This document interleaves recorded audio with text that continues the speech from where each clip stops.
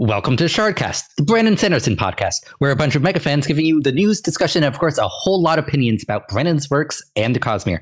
I'm Ian, and joining me is Evgeny. We really should do a thing when somebody else does the intro so people are not super thrown off. Hi, I'm Argent. So what you can't see there is that I have two of the Spanish illustrated editions of Mistborn, and I have the second one, and I showed off the first one in a previous episode or something. But I'm not going to show that off because it's not a Mistborn episode. Deal with it. Also joining me is Matt. Hey everyone, comatose on the forums, and here's a pumpkin. You've been very proud of this pumpkin. Yeah. Mm-hmm. And also joining us is Katie. Hello everyone, I'm Katie, or Aeonine on the forums, and I'm bringing with me the worst horror that there can be, tech issues. I don't know why the black bars of doom are closing in on me, but they are, so that's nice. I also have a show and tell. My Halloween costume this year is Brandon himself, or possibly his mustachioed evil twin. No, that's just Brandon. It looks like that. And I'm Weary Writer. Today we are discussing Brandon's use of horror in all of his works. So this will contain spoilers for literally everything Brandon has written. Just throwing that out there. I was just going to say some less read members of our panel may be spoiled on things. Yeah. Watch out, people. If you haven't read Dreamer, we're coming for you. you. We will be referencing Dreamer as the only explicitly horror story Brandon has written. As we are discussing horror, there are certain topics might be brought up. So if you are squeamish or there are certain subjects that you'd rather not deal with, perhaps this episode is not for you. This being said, it's Brandon's use of horror, so you've already seen presumably all of the content. We may go into like other examples that are not. So for example, we talk about body horror, we talk about how Brandon uses body horror. We might give examples of how other people and other media use body horror. So I don't think we're ever going to go anywhere near like actual disgusting territory, but it's your disclaimer. Yeah, it's like, you know yourself, make appropriate judgments. So first up, what is a genre in literature? Oh, we're going. Yeah, because Brennan is primarily known as a fantasy author. And so it's like, genre is basically just a marketing tool. Genre doesn't really exist. Stories are stories and they all blend together. There aren't hard lines, but yeah, really, it's like a collection of common markers that help readers decide if something is similar to other things that they have read before and enjoyed or not enjoyed. But it is artificial, right? Like something with the same set of markers can be an entirely different piece and not enjoyable. And so like the big umbrella that we're going to be talking about is speculative fiction, which is the over genre that includes science fiction and fantasy, which are the big main ones, but also horror and also alt history. But that's weird to me. And like, we're not going to talk about that. It's like where like science fiction is generally future and it's like what could conceivably happen with our understanding of the laws of physics. Fantasy being like things that explicitly cannot happen according to our understanding of the laws of physics. And horror are the things that should not happen because they're terrifying. But the things that go bump in the night. Yeah, it's always been a phrase I like. Things that don't go bump in the night because you never hear them coming. That is worse. Thank you for this. I will much worse. Open our channel where we talk about these things and just comfort myself with some art commission that, no, that's not comforting at all. Yep. And so Brandon is, like I said before, known for being a fantasy novelist, but he's also bringing the trappings of other genres into his own work. Like the Cosmere itself is also very science fiction-y while being a fantasy story.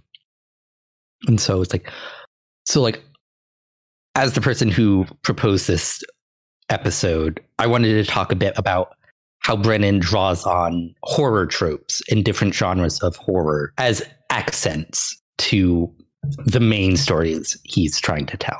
One of the, and I promise this is related, one of the things that Brandon sometimes talks about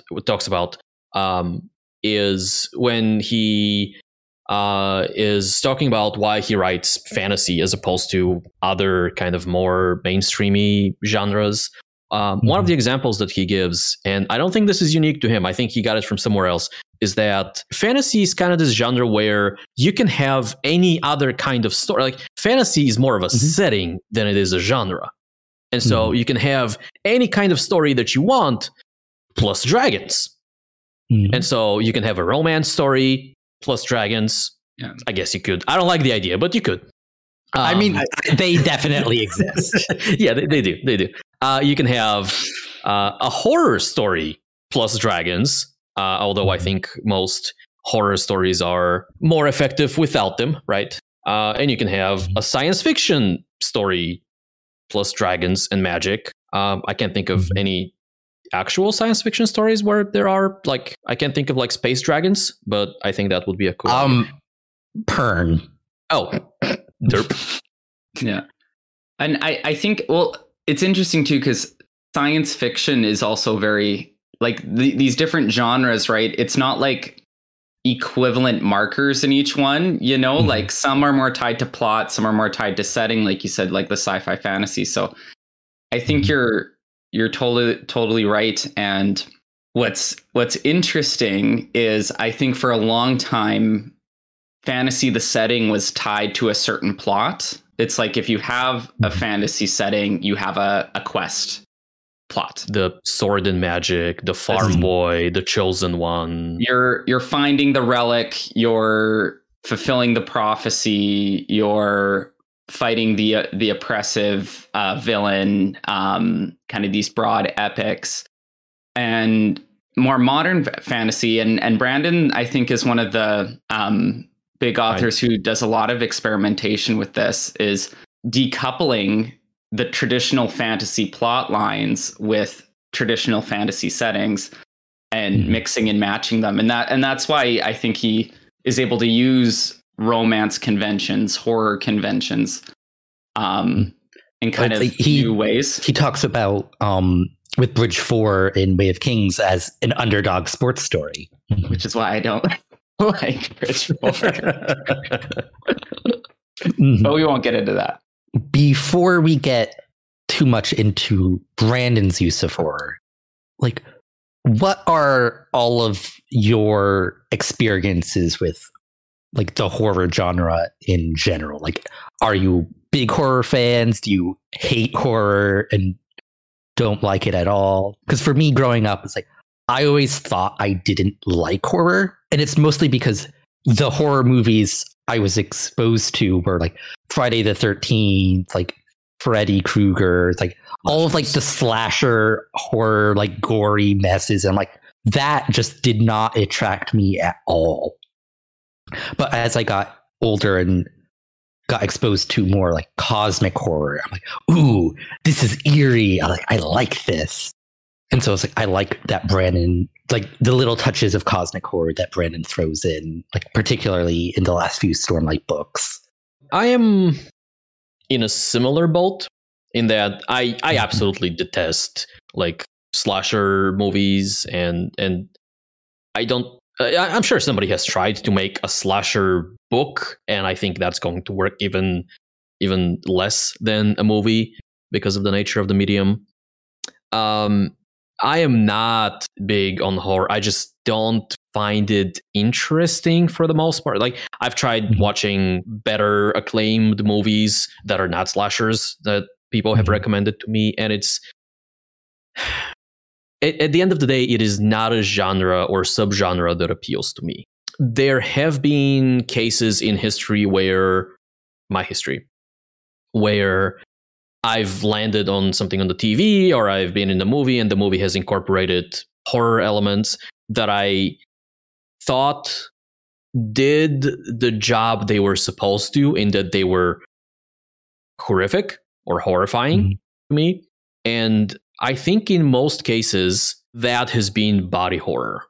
Like that is the thing that usually, so just regular gore and blood and slashers don't really faze me. Like they will get like a start for me, but then it's okay, that's fine. But things like and I cannot remember the name of the movie or the TV show that was, I must have been in my early teens, if that. It was something on TV, and there was something about this person who was turning into an amphibian creature, and not like fully amphibian, but like was getting amphibian traits, and like the skin between his fingers was growing and turning into webbings essentially. And like I to this day this must have been 20 years ago, I remember gills sprouting from the person's neck, and that was just an image that I did not like, and then fins on the back. So that I don't like. I know a few movies have played with the idea of like a person's lips sealing together so they don't have a mouth. Like that always gets me. I don't like that. But I haven't had any real exposure to like proper cosmic horror outside of Brandon's own writings, and I think that is something that might be interesting to me.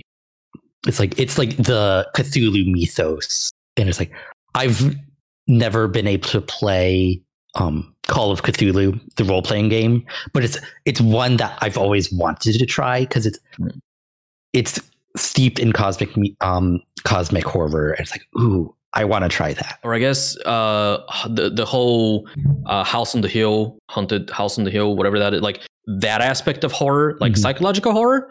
I think that sounds interesting to me as well. I've had kind of a similar experience in that I kind of grew up thinking I didn't like horror for the same reason that it was like mostly gore and jump scares, and I wasn't into that.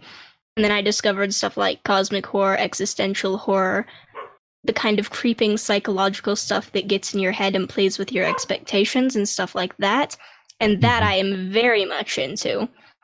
And then as I kind of grew up, I found out that even the more overt horror can startle me for a while, but it's very hard for horror to reach me and horrify me more than my own mind can, honestly. So I found that a lot of horror almost is just like not horrifying enough for me. But existential horror definitely helps more to do that, and I actually enjoy horror a lot these days. What kind of horror is the feeling you get when you have to do your taxes and it's like April 10th? I don't like that one. Yeah. So growing up, I had a really good friend who was really into like horror movies, like the Jeepers Creepers and the Saw movies and all of those. And I wasn't a huge fan of them, and to bring this back to genre a bit, I think what I've realized, what I like and don't like about horror is tied to it as a genre. And how we said fantasy is about like setting often. Horror, I think, is about emotion and aesthetic. So I like the aesthetic of horror. I find that very interesting, and it stimulates my imagination. One of the things I always think would be cool, and this is why I like The Midnight Mother and Brandon so much, because it's kind of this, but the villain from Fern Gully, the smoke villain. Oh yeah, what's his name? Haxus, I think, or something like that. Yeah. Anyway, like Tim Curry, like he kind of plays it a little comedically, right? But like the idea of this like smoke rotting, gross pollution monster that like you melt the like slime and everything away and it's a skeleton, like, oh, like the imagery of that is so cool to me. And I would love to see like a played straight version of that. So that's the kind of stuff I like. Like, I like the really interesting visuals that horror can present. And so that's why I don't, even though I historically haven't enjoyed slashers, I don't discount them entirely, because I do think they can play into that interesting visual aspect. Mm-hmm.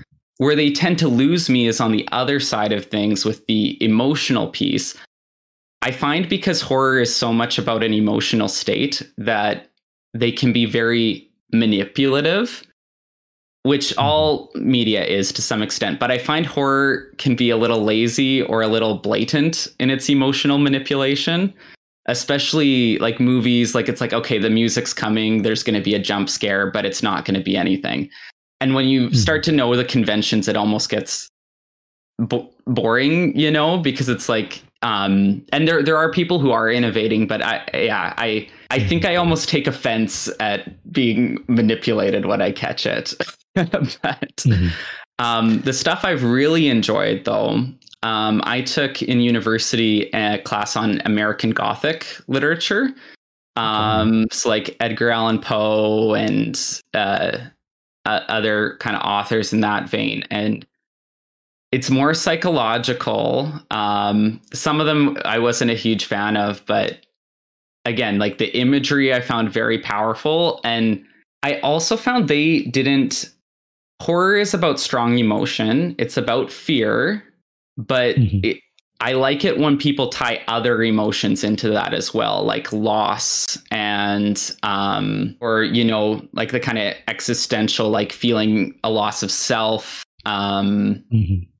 or anger, grief, like other things that can be tied in. One of my favorite books from that class dealt with the ghost of a dead child who came back as an adult to haunt its mother, it was like the emotions in it were so powerful. And it was interesting because the spirit was like sickening its mother. Like, as long as it was around, she was like dying. And our professor, his wife was pregnant at the time. And so he got into this like, oh yeah, like metaphorically, like pregnancy is like vampirism because the child is like sucking all the nutrients. And he was getting so into this discussion. And so stuff like that, I think horror can be a really, like, the way it can like reframe things we're used to looking at in different ways and with cool visuals and cool aesthetics. I really like the interesting thought of like something may or may not be horror depending on your perspective. Yeah, because there's actually some things I was planning on bringing up later in the episode where it's like of the ideas Brandon added to his stories that like are not presented as horror in any way. But if you think about them, it's like, that's actually pretty terrifying, and I'm not okay with that. I mean, I'm sure you can retell Ghostbusters as a horror story. Oh yeah. To transition to talking about Brandon, what are each of yours scariest Brandon moment? What is the most terror Brandon has ever made you feel? I have an easy answer to that one. And it will come as no surprise after my bit about body horror. It's the scene with Ishar's Tent of Horrors and specifically the cryptic in there. I found that the other spren there they just kind of look like people, and that's fine. We get a brief description of a cultivation spren, which is described as like a person that appears to be made of vines, ash spren, or just ash in there. But the description of the cryptic of this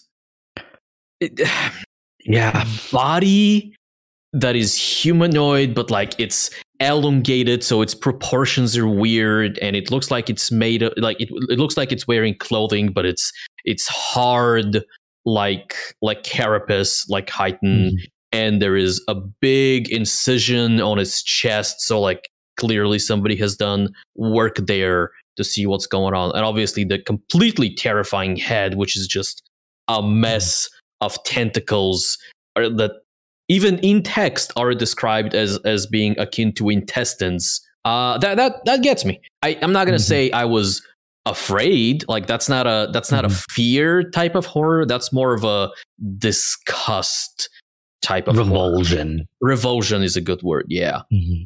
Can't narrow it down to one, so I'm going to say two in different ways.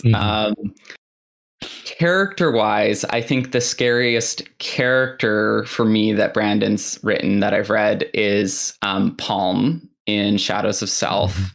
And I think actually like that's could be an example of playing with some slasher conventions in like not overtly, but you know, like she's a killer and like it's a mystery plot, but if you flip a mystery plot, it can very easily become a murderer slasher plot, right? I like that Palm is always like a couple steps ahead of the heroes, but in a way that's not like conventional. Like it's like it makes sense why she's a step ahead.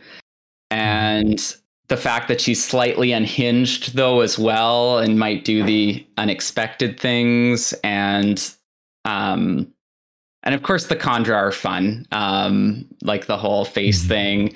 Also, of course, we've given the spoiler warning, but that she takes on the appearance of like Bloody Tan, and also let Lessie, who she was.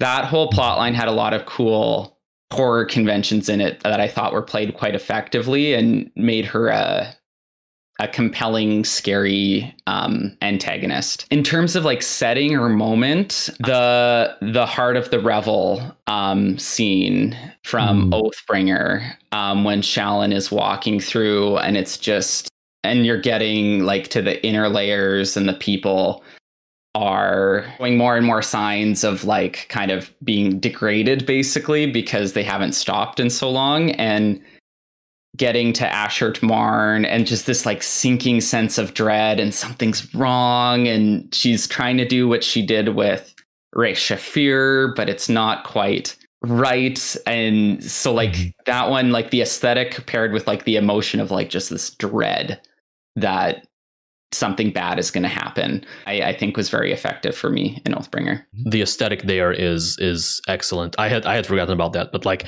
the feast tables in the inner circle were just full of like rotten food, and the clothing of the participants are ragged, and they look like they haven't slept in days, if not weeks, and like they're desiccated. It's I think a big thing about horror, right, is that sense of wrongness, and you can play with that in different ways. But yeah, it's like a feast, and feast should nourish people, but instead the food is rotting and the people are wasting away. Like that sense of something, it's not the way it should be. I think that's very effective. One of the circles as she goes in is just people crawling.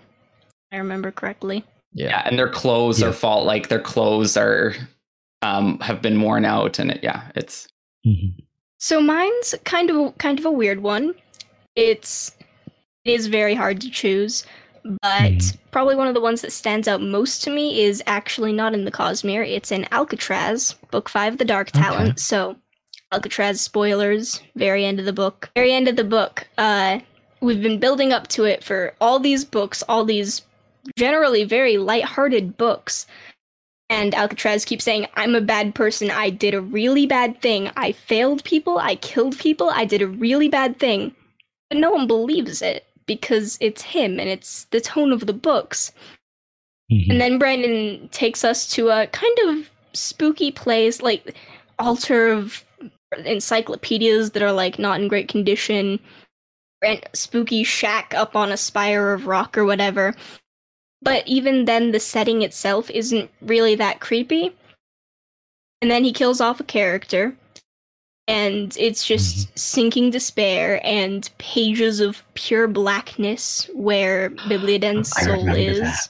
And then they go up to the altar, and they say, all right, which one of you is going to be sacrificed? And Attica says, take me.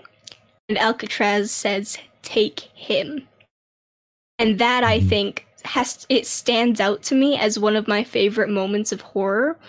Brandon's works for just this chilling, nothing like what we've seen in the series thus far, but completely capitalizing on what we've on what he's been saying, and also just because it's so you feel it. It's relatable. It's like, yeah, I can't blame him for saying that, but also, oh no, Alcatraz, Attica.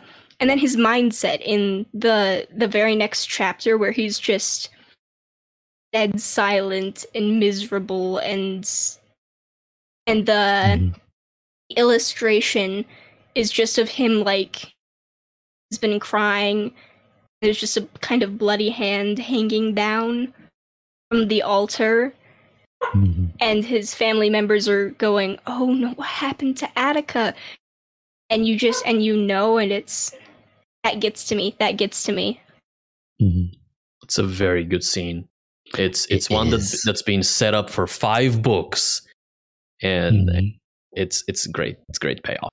And like you said, Alcatraz is not the series you would expect Brandon to go that dark, which is why it works so well. In part, I'm really looking forward to rereading that in the lead up to book 6. Yeah. But my biggest horror moment is one I believe I've talked about on the podcast, but I don't know if those episodes have aired yet. And it's when Marasi first encounters Alec in Bands of Mourning. Because it's like, she describes, it's like this hairy creature with this flat face and eyes are just pits of darkness. And then it speaks.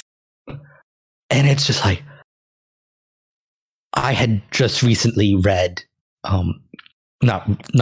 watched Full Metal Alchemist. And there's an episode or arc of episodes where something happens to a girl and her dog, and it's horrifying. And that's what I was expecting there. I was expecting as like some sort of like terrible hemalurgic construct, like where it's like this animal like endowed with a human intelligence, sort of. And it was just like, I was not okay.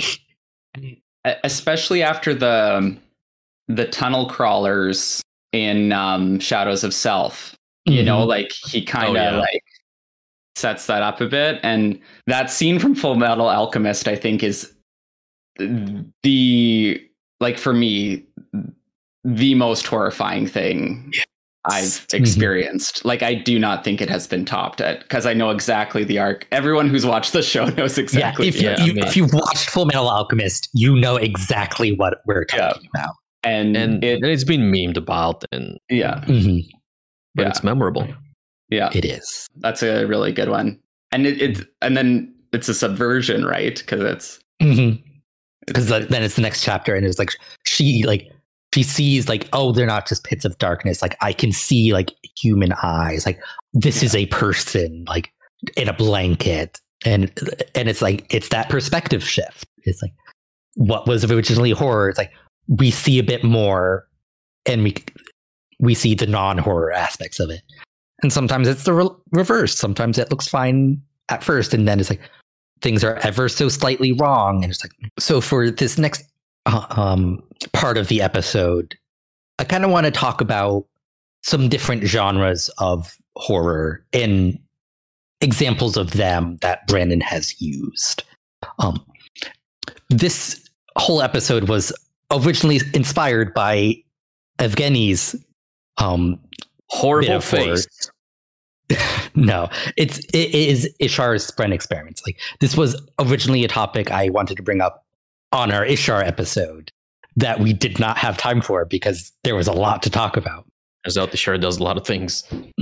Because at that point, D&D, Dungeons and Dragons, one of my other big hobbies, had just released a new supplement, Van Richten's Guide to Ravenloft, which is all about running horror-themed adventures.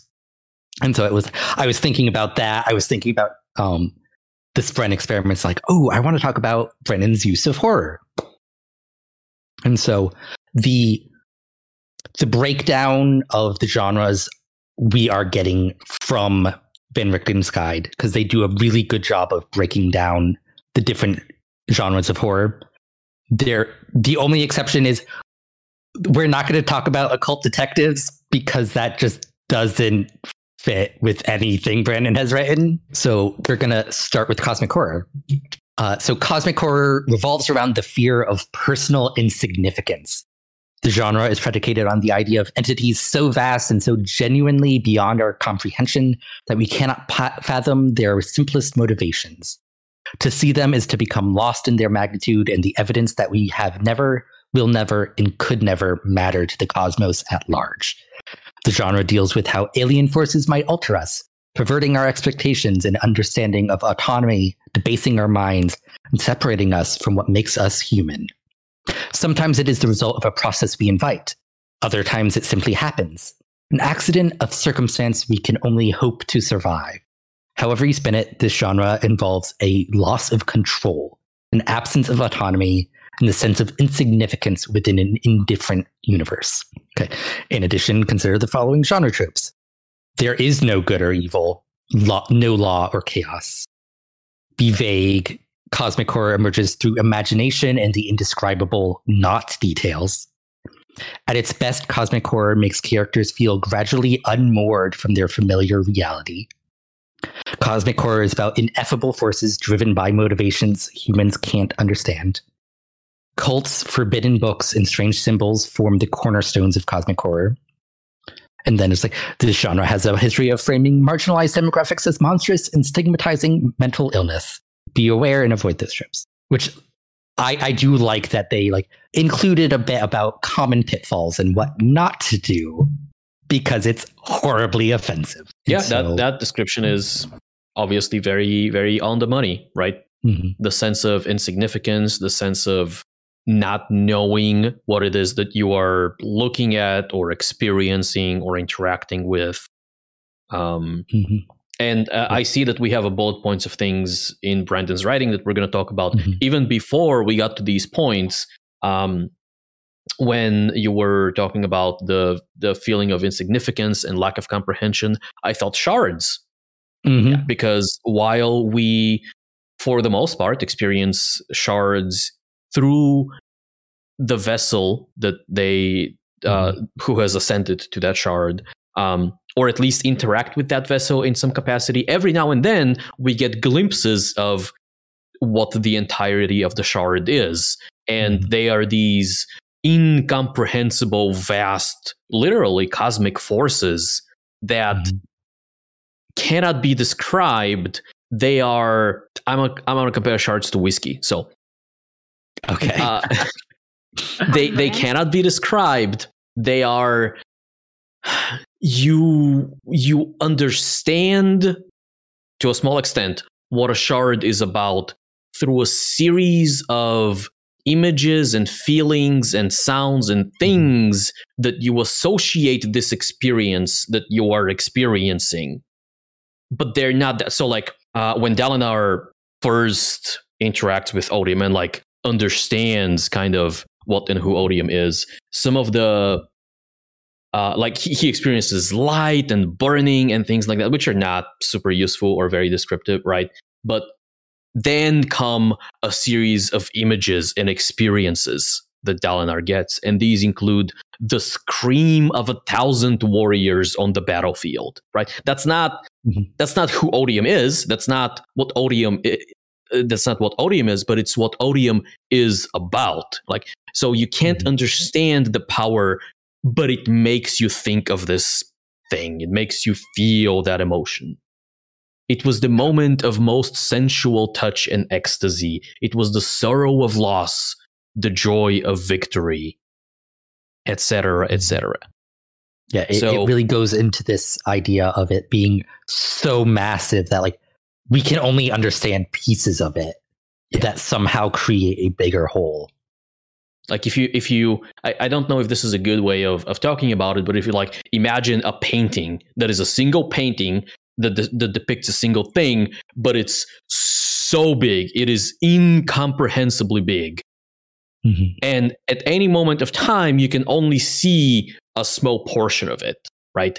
And so, assuming the painting has a single subject, you get a feeling of what that subject is. Like, so here you see a battlefield and soldiers in pain, and here you see a mother giving birth, and there you see someone's loved one have just died and they're grieving. And so you get a sense of what the painting is trying to show you, but you can never see the entire painting. And I think that's like, from like the description Ian read, like this key element of an unknowable, vast enemy or antagonist, and the fear of like the loss of self, like the drowning in that vastness, lends itself very well to anything about shards.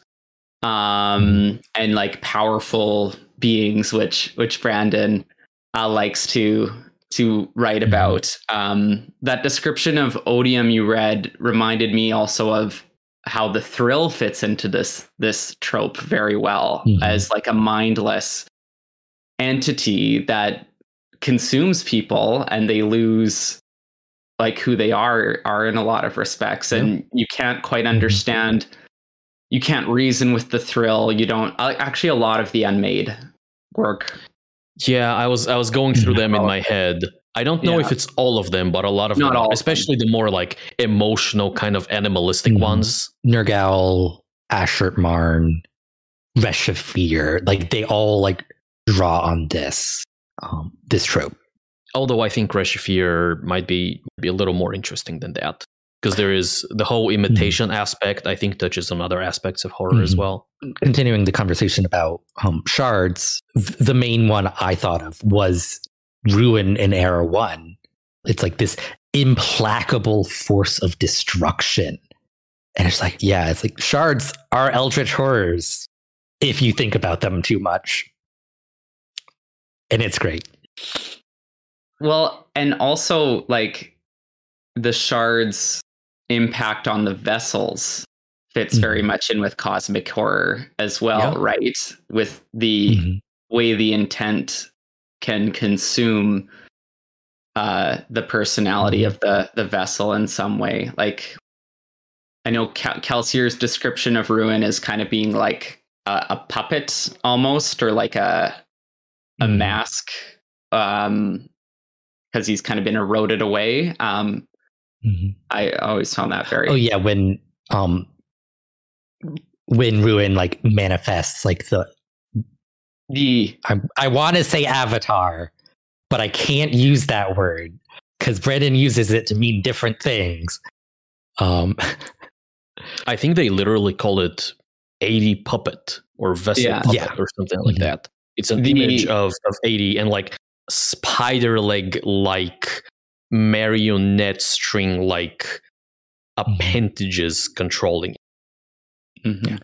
But it's like the loss of autonomy is like your personality does get overridden. Like you have to do, like you kind of have to do what the shard is. Like unless you're like, Bavadine and you are gaining autonomy but still losing yourself. I was going to say, but autonomy is not Splinter. Autonomy is still alive. What do you mean? Yeah. We haven't lost her. Yeah. We have to get those out of the way. It's like, as soon as I was reading it and like it mentioned autonomy, I'm like, oh, this has connotations in the Cosmere. But to talk about something non-Cosmere, it's like the Delvers are an excellent, in my opinion, exploration of this trope. It's like this vast, unknowable thing that like, and as we see at the end of Skyward, not Skyward, Starsight, because we don't know about Delvers in Skyward. The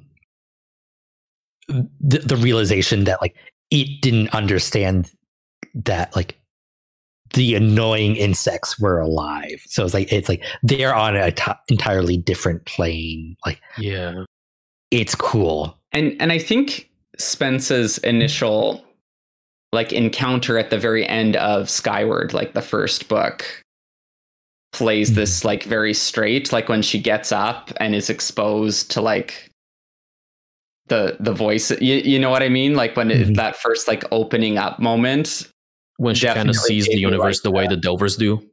Yeah. I think gave me like kind of the feelings that are linked or being described as cosmic horror. I think kind of the exposure. Another example that we don't know too much about yet is the evil that's on Threnody, which we literally know nothing about, except it destroyed the homeland and made people leave. But theoretically, it'll be explored in the Dust Brigade. So I am very excited for the Dust Brigade. I'm looking forward to it, but I don't know if we can say much about it. I think the evil is one of the like very straight plays of this. And maybe you can hear this in the background, but I have a very horror moment where a creature is clawing at my door. Yeah, I'm wondering what's going on there. It's a cat, but That's the why true doesn't the Eldritch cat just Fiends. walk around the door? yeah, because he can do that. You know, Doors are incomprehensible, vast entities that the cat just doesn't know how to deal with. but yeah, no, good horror convention. The scratching at the door. So in that case, let's move on to our next genre of horror, which, considering that I've been talking about it this entire episode, is the one that I'm going to get to read to you. It is body horror. Let's see what Ian's little book says about that. Yes, my little book. Body horror, as a genre, examines a universal fear, our own failing anatomies. We rarely think about what goes on beneath our skin. We understand that the organs operate in harmony. Hehe, that's a short name. The heart beats, the lungs pump air, and the gastrointestinal system labors to supply us with nutrients. But we don't ponder the minutiae, like whether embryonic parasites encyst in our brains, or what stage of cirrhosis we might be facing, or if tumors bloom deep in part of ourselves we hope to never see. When creating adventures involving body horror, use this lack of awareness. Focus on the unpredictability of flesh. Pull from the knowledge that even seeming robust health might be an illusion, and we are not sacred beasts. That we might be incubating fecund, hungry, or malicious parasites right now. In addition, consider the following genre tropes when creating your body horror domain. Physical transformations are common and might affect more than bodies. So, listeners, we have run into a problem. My tongue is not cooperating. So, there's a sentence that says, objects, architecture, and the natural world might be anthropomorphized. That's close enough. That's exactly correct. Okay. We veered into comedy a little bit, but let's go back to horror. Characters suffer aberrant or excessive growth, whether of organs, discordant appendages, or unnatural materials. Though gore often takes center stage in body horror stories, it's often a side effect of stories about fear of change, difference, mortality, physical harm, disease, or other fears. Body horror doesn't need to be messy. Swapping bodies, turning to stone, or even gaining one's ideal form might all feature in this genre. The genre has a history of portraying disability as monstrous. Be aware of those tropes and avoid them. Reading this description has been an exercise in horror in and of its own. But hopefully I said enough to cover the interesting points, right? Body horror is often, well, not often, but it can be invisible. There can be something lurking beneath the skin, and often there is. Physical transformations are a big component of body horror, and physical shape is and physical transformations of not only the body, right? So I hadn't thought of this before, but some horror tropes deal with like the walls are now flesh and there is blood dripping from the windows. That sounds like what this is talking about, right? I mentioned earlier haunted houses and that trope with the house on the hill. That sounds similar, where the house is like almost alive and it has a mind of its own and it's doing similar things. So I am pleased that the two things in horror that I find interesting happen to be the same thing. So I am consistent with my interests. Yeah, and like that kind of goes into the idea of even though we're breaking things out into different genres, like they do also bleed together. It's like you can find things that are like, and I'm sure we'll come into things like that we mentioned under different genres. Did we have anything else to add before we move on to examples? The core of these genres, it's just like, where is the horror focused? So like cosmic horror is like the vastness of the universe versus like your own body, your own like physical body. In cosmic horror, also the language to describe, as we've seen Brandon use, is very metaphorical because you're trying to give that unknowable quality. Whereas I feel like with body horror, it's this really interesting balance of using very specific descriptions to kind of like set those hackles rising, but then pulling back to let the imagination like kind of fill in the rest. You know, like you don't want to go writing 3 pages on everything that's gross about this creature. You want to do like 2 or 3 like really off things or off thoughts by the character, and then so it's interesting. As you were talking about language, one of the things it made me think of was two related thoughts, and I don't actually see one of them in our list of examples, so that might be interesting. One of them is describing things in a way that is intimately familiar to everyone, but then invoking a feeling that is not. So if you as an author are describing the sound something makes as the thumping of a heart, or if you are, which everyone alive is going to be familiar with, fortunately. If you were describing the sensation someone is having as like pins and needles. So like these things that everyone is very familiar with from their own body, but you're putting these experiences either outside of their body, or you are invoking these sensations with that language in situations where you are not supposed to be getting that feeling.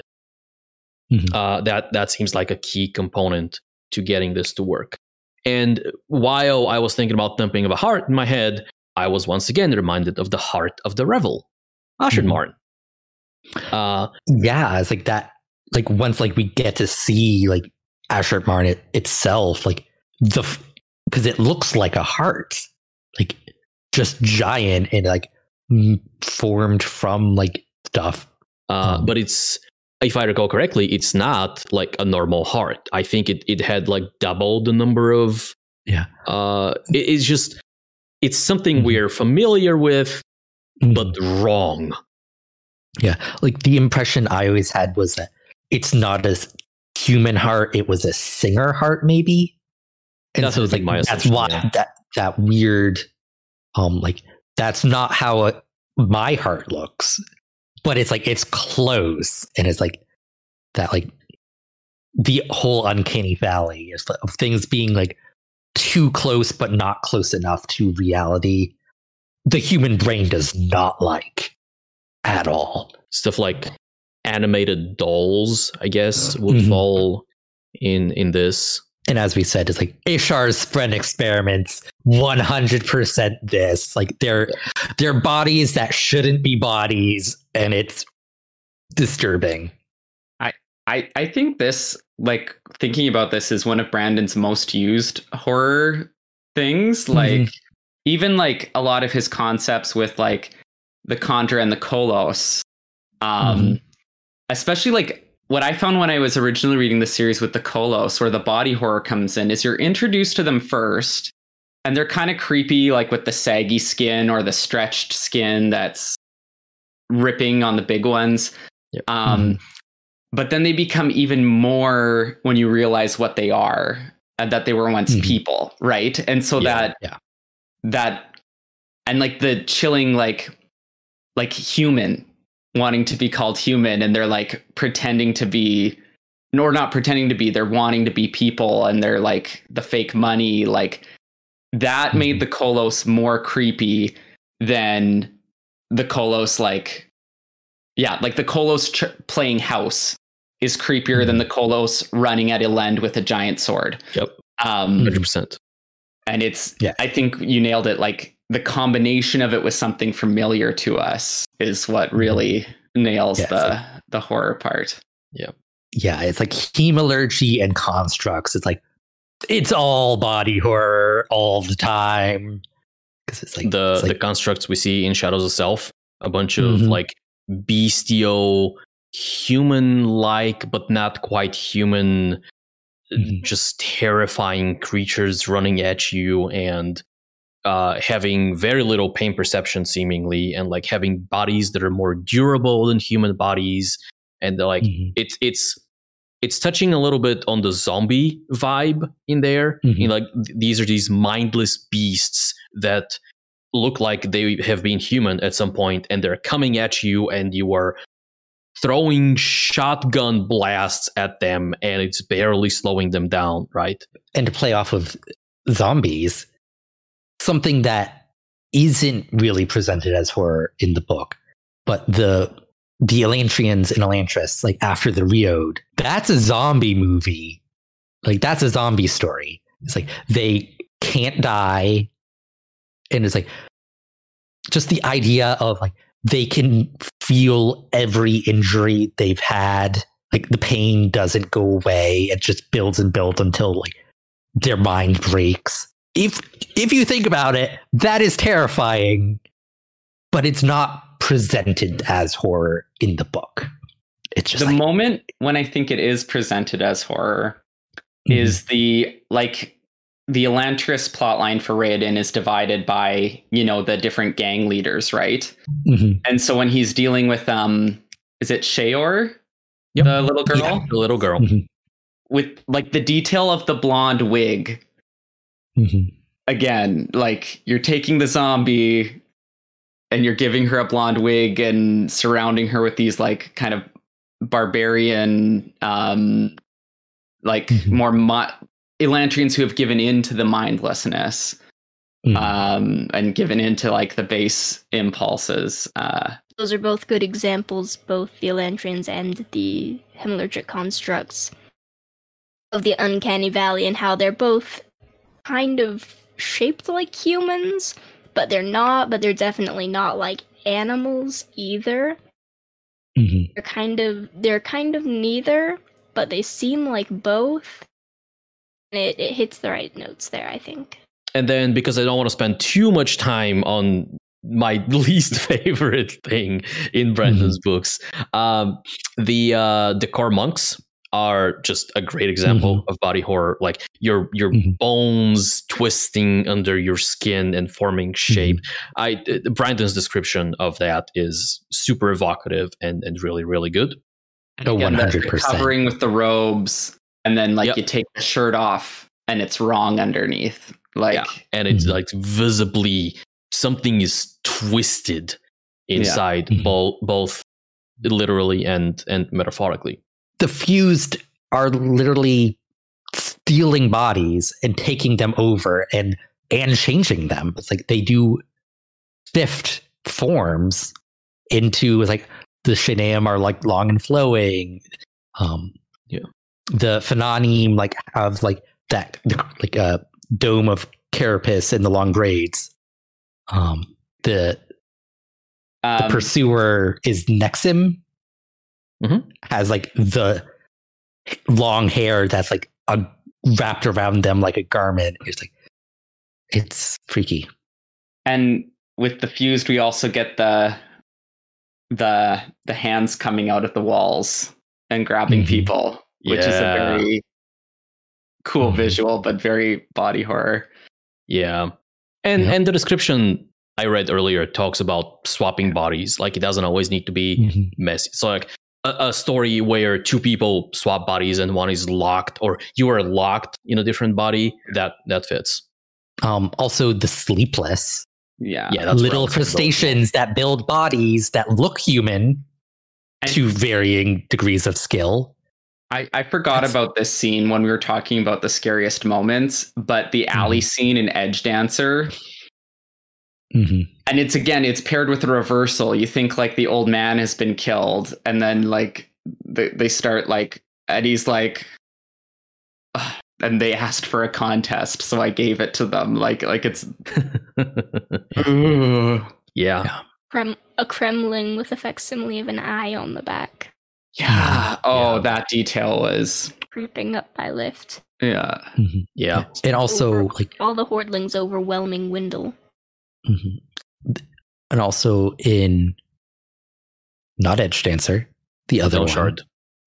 In Dawn Shard, there's once Nick Lee has revealed himself as a Sleepless, like there is a scene where it's like he gets agitated and it's like his face like splits apart. It's like you can see the cracks between the Hordlings, and it's like, ooh. Another Stormlight one is the one people who use the traditional soulcasters, and like the best one is this. Like the crystal ones are cool, but the smoke Kaza, like with the fact that part of her cheek is perpetual, like because it's not just disappearing, right? It's always smoking away, and like because we've all seen zombie either movies or shows or just depictions where somebody's skin is gone and you can see kind of the side of their skull where the teeth are, and so it's that same effect, right? But it's always just a hole in the flesh that is smoking away. And there's a really cool image in her interlude where she's speaking with like one of the sailors who's kind of hitting on her, and then she turns to the side, and it's her bad profile, right? It's all of the smoke and the flesh and the bone underneath, and he's like, I'm gonna go be somewhere else now. I think of the ways that works is like the smoke kind of half conceals it, because you know what's there, but it's the concealment that. Yeah, I'm sure that also plays a factor. That's kind of what it felt like to me. Sure. And I am thinking about like how Brandon uses this so much, but what's interesting, like in the description, it talks about how body horror doesn't have to be gory. And I think that, like, because I don't think, like, Brandon is not George R. R. Martin. Like, this isn't Game of Thrones. Like, there's not, like, decidedly, I would say not gory, Brandon's books. There's a deliberate stray away from that. And yet, the more we talk about this, there are, like, a lot of body horror elements. And he's doing it without being, like, particularly grisly, which is a cool... makes him a cool example of this, I think. Yeah, it's like I wasn't expecting body horror to be the most examples of, but it's like it is very interesting that it's body horror. So the next subject is dark fantasy, which our resource describes as much a genre of fantasy as it is a genre of horror. Generally, any tale featuring both supernatural elements and horror themes might be considered dark fantasy, whether it's a fantasy story steeped in horror elements or an otherwise realistic world that features a supernatural terror. Dark fantasy refers to fantasy worlds where grim themes, nihilistic plots, or horrifying elements inform a fantasy tale. Evil dominates a dark fantasy setting, with depravity being commonplace and life holding little value. How dark you want to make your fantasy is up to you, but keep in mind the role of heroes and ensure places for light in your dark fantasy domain. If a domain holds no place for hope, there's also little call for resistance and meaningful plots. In addition, consider the following genre tropes. So there's good does not always win. Evil individuals with great power and unopposed schemes might be the norm. Lines between good and evil can be blurred. Choices involve deciding which outcome is the least bad. Corruption and suspicion flourish among organizations and individuals. Magic and magic items might be rarer or require a bargain or sacrifice to use, and anti-heroes are common. Characters who have been tainted by the world's evil. And these words were so much easier to pronounce. Yeah, I gotta. They're normal words. Appropriate, I think that the permutations of the words in the body horror section were difficult. Like Mistborn 1, like the kind of what if the villain won and had 1,000 years of darkness is a pretty clear outlook on this. And Mistborn world in general, like the world of Ash, the heroes, even though the crew is pretty jovial and pretty lighthearted, like the idea that we're turning to thieves to be the heroes is kind of in line with this. And the idea that the goal as far as most of the characters understood it in the first Mistborn book is not to overthrow the Lord Ruler. It's just to rob him. Yeah. Kelsier has plans, but like most of the crew like saw no reason to overthrow him. Like that's an impossibility. It's like, we're just going to get as much money as we can. It's how life is. Erewhon as a whole is... So, first of all, this description just screams grimdark to me. Mm-hmm. Yeah. So when I think of like Abercrombie, like people who are doing ostensibly good things, but they are themselves not good people, I'm thinking of the, specifically in the first Law trilogy, the torturer, Glokta. Yeah. Who was kind of a protagonist, but also just not a good person at all. Like that's the kind of setting I'm thinking of, right? And so going back to Erewhon, I think it could have easily been a dark fantasy setting. And I think the main thing that gets in the way of it is just how Brandon frames it, right? So yes, we do have the world of Ash, and we do have the nobles being the biggest assholes you have ever seen. We do have complete oppression of the vast majority of the population and all of these things. But the framing of all of that is generally more positive, which I think is a huge indication of just, or not indication, but it's a signpost of Brandon's own writing. Like Brandon believes that people are inherently good. And so even in a story where they're not, he focuses on the good things, right? He focuses on the crew and the camaraderie between them and how they help Vin, and how Vin gets over her trust issues and gets to bond with them and falls in love with a noble. And hey, there's a noble who's not a bad guy, and all of these things. But a different framing of Erewhon could have easily focused on the murders, on the bodies in the back alleys, in the rapes and the illegitimate children, and the beatings and the tortures and the hemalurgic, like the Inquisitor, Inquisitor, everything Inquisitor, right? And the Lord Ruler's casual disregard for human life, and the Ash just covering everything all of the time, being oppressive both physically and metaphorically once again. So it's a framing thing, right? Yeah. And I think it's interesting because the books are initially set up in that frame, right? Like the first couple chapters are, you learn about the noble practice with Skaa women on the Tresting plantation. You have Vin with Cayman, which is very much, you can't trust anyone, no one's good, kind of almost setting her up to be an anti-hero. But yeah, Brandon's optimism for the human condition and the power of friendship saves the day and kind of moves it out, it escapes from the genre, right? And I think Brandon has said in interviews and stuff how he's not interested in the character types that interest him are the people who kind of rise above their circumstances. He likes heroes. Brandon likes heroes.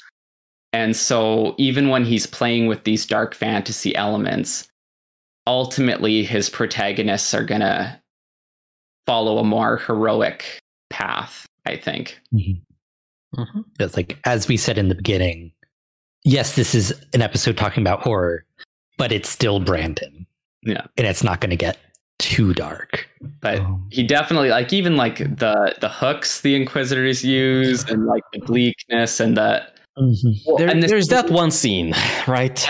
And the scene also with where Vin's walking out of the Ilariel ball and Ska Boy is getting dragged into the alley. Like Mistborn, written by many other authors, would be classic textbook dark fantasy. And I think the only reason it isn't like directly on point that is because Brandon is Brandon.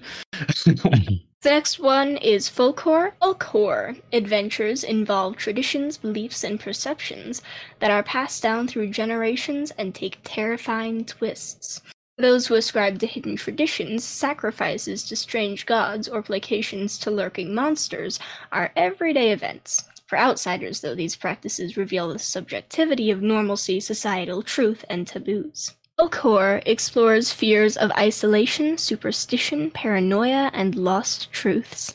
Seemingly idyllic communities, rural reclusiveness, forgotten traditions, and naturalistic cults all frequently feature in folk horror adventures, particularly as they contrast with what majorities consider the status quo.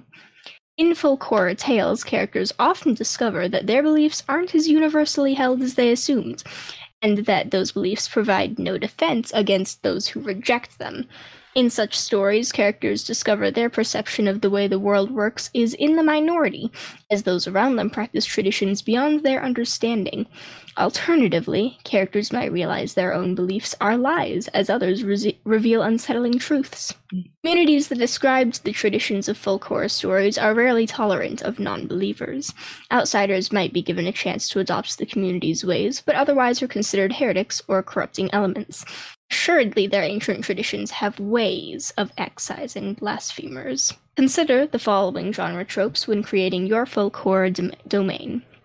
Strange and potentially dangerous traditions flourish in isolated or otherwise private communities.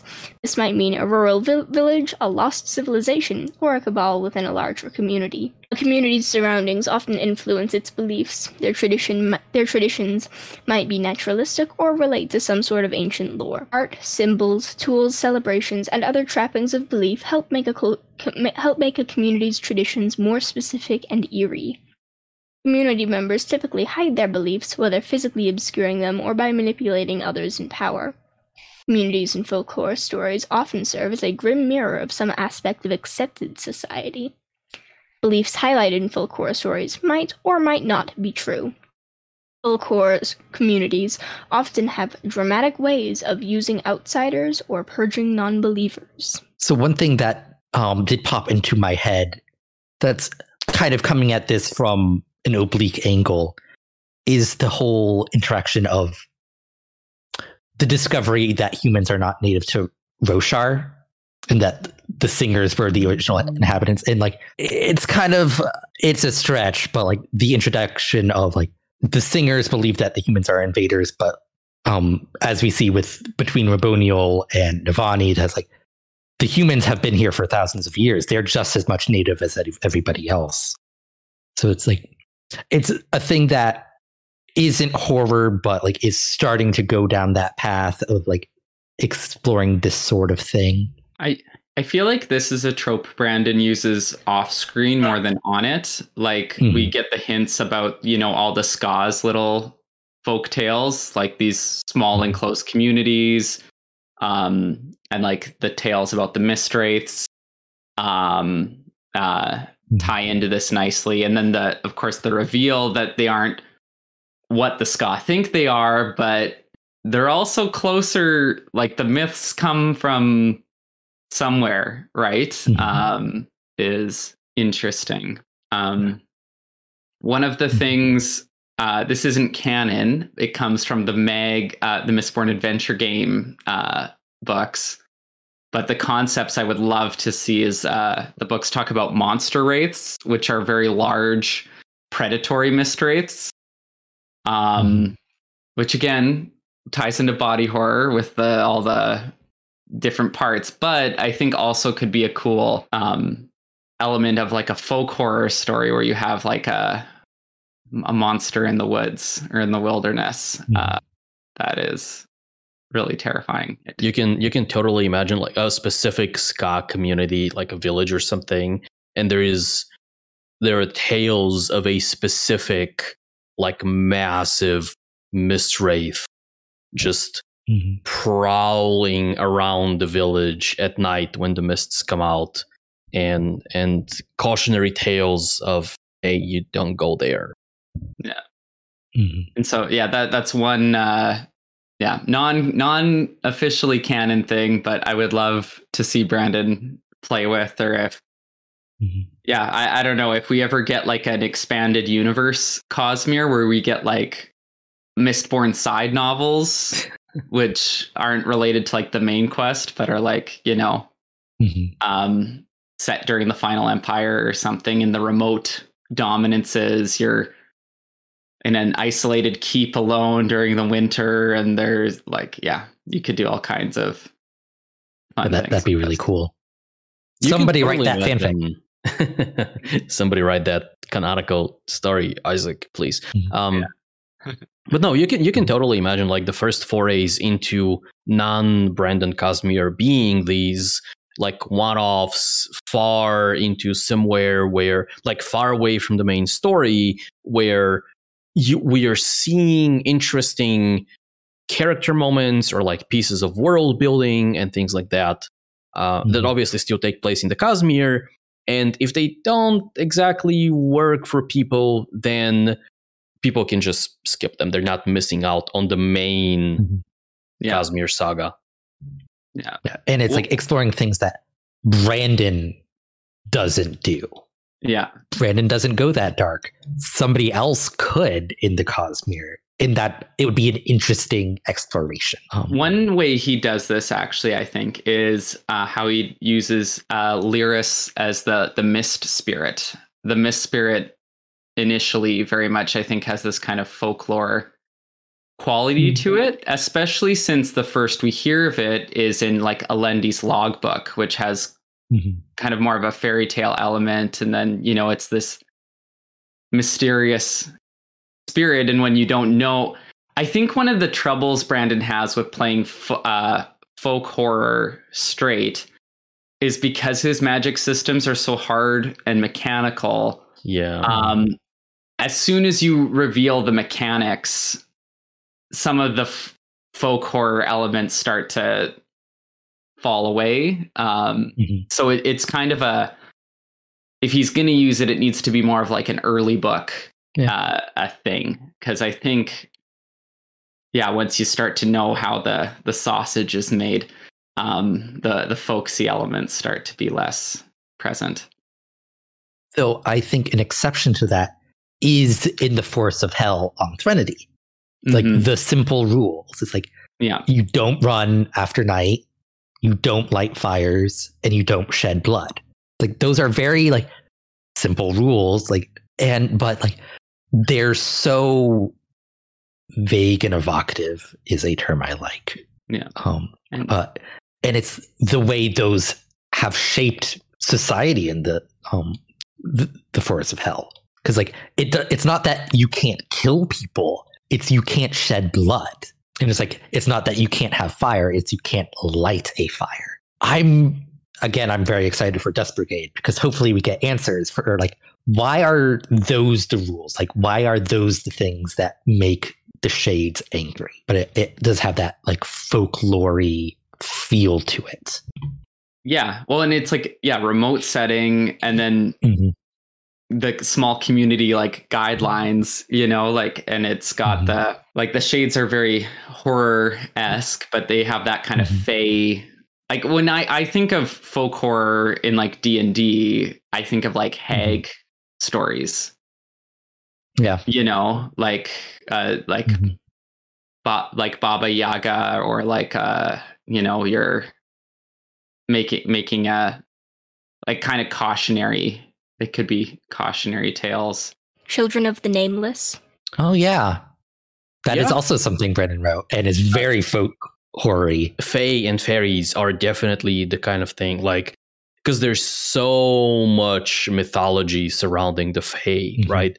The cold iron, like leaving milk out, not going into these weird stone circles. There's stuff about like crossroads and deals, making deals with Fae. All of this stuff is so folk horror. Talking about the Fae, I'm like, oh, like I really love the Fae in D&D. It's like, but where is that? Like, is there anything like that in the Cosmere? It's like the Night Watcher has a ton of like folksy like lore about her. Yeah, and it's like Yeah. I'm trying to like think. No, the Night Watcher very much feels in this vein, and she's not super well explained yet, so it's one that still kind of has that feel. Like, we know kind of, okay, she's akin to the Stormfather and the sibling, and we know she's related to cultivation, but she's still, we haven't seen a lot of her, so I think that the mystery element is still there for her. I do wish Brendan would do more stuff with Fae. Yeah. Yes. But he doesn't draw inspiration from real world things a lot. But the Fae and the Fairy and like the Summer and Winter Courts are something I wish we had more of Cosmere. I think somewhere where he could do some more folk horror would be on Nalthis, potentially, with like The Returned, and also with Awakening as a magic system has that kind of like homemade feel to it, like with the little dolls and so yeah, it'd be cool to see like a Nalthian folk horror. Yeah, it's like see like other parts of the world, because Brendan's mentioned like there are some regions of the world that treat Returned like vampires, which is its own horror trope. Yeah. But yeah, that'd be really cool. Next up, a classic of horror, ghost stories. Ghost stories number among the more psychologically elaborate genres of horror. Only through revealing tales of tragedy and past wrongs can heroes truly bring peace to forces that share their suffering with the living. That's a very long sentence. Ghost stories touch on fundamental issues of human existence, the nature of the soul, the weighty fact of morality, or of mortality, not morality, and the burden of ancestry and history. Spirits represent heavy-handed instruments of supernatural justice, plunging those responsible for their deaths into a living hell where they suffer for their sins.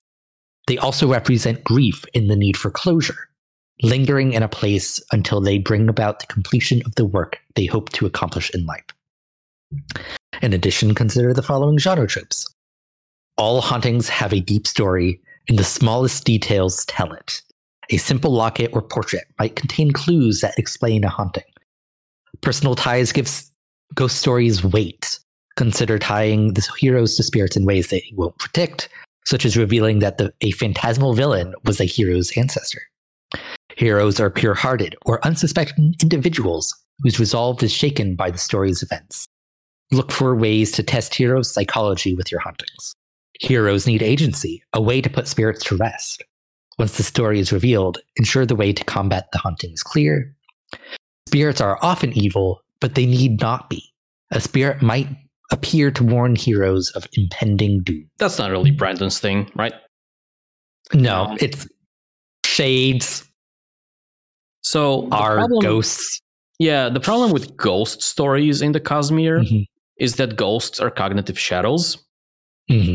And cognitive shadows usually have a lot more, like, they almost have their own stories, right? So for you to become a cognitive shadow, you either need to be a shade, because what the hell is going on in Threnody?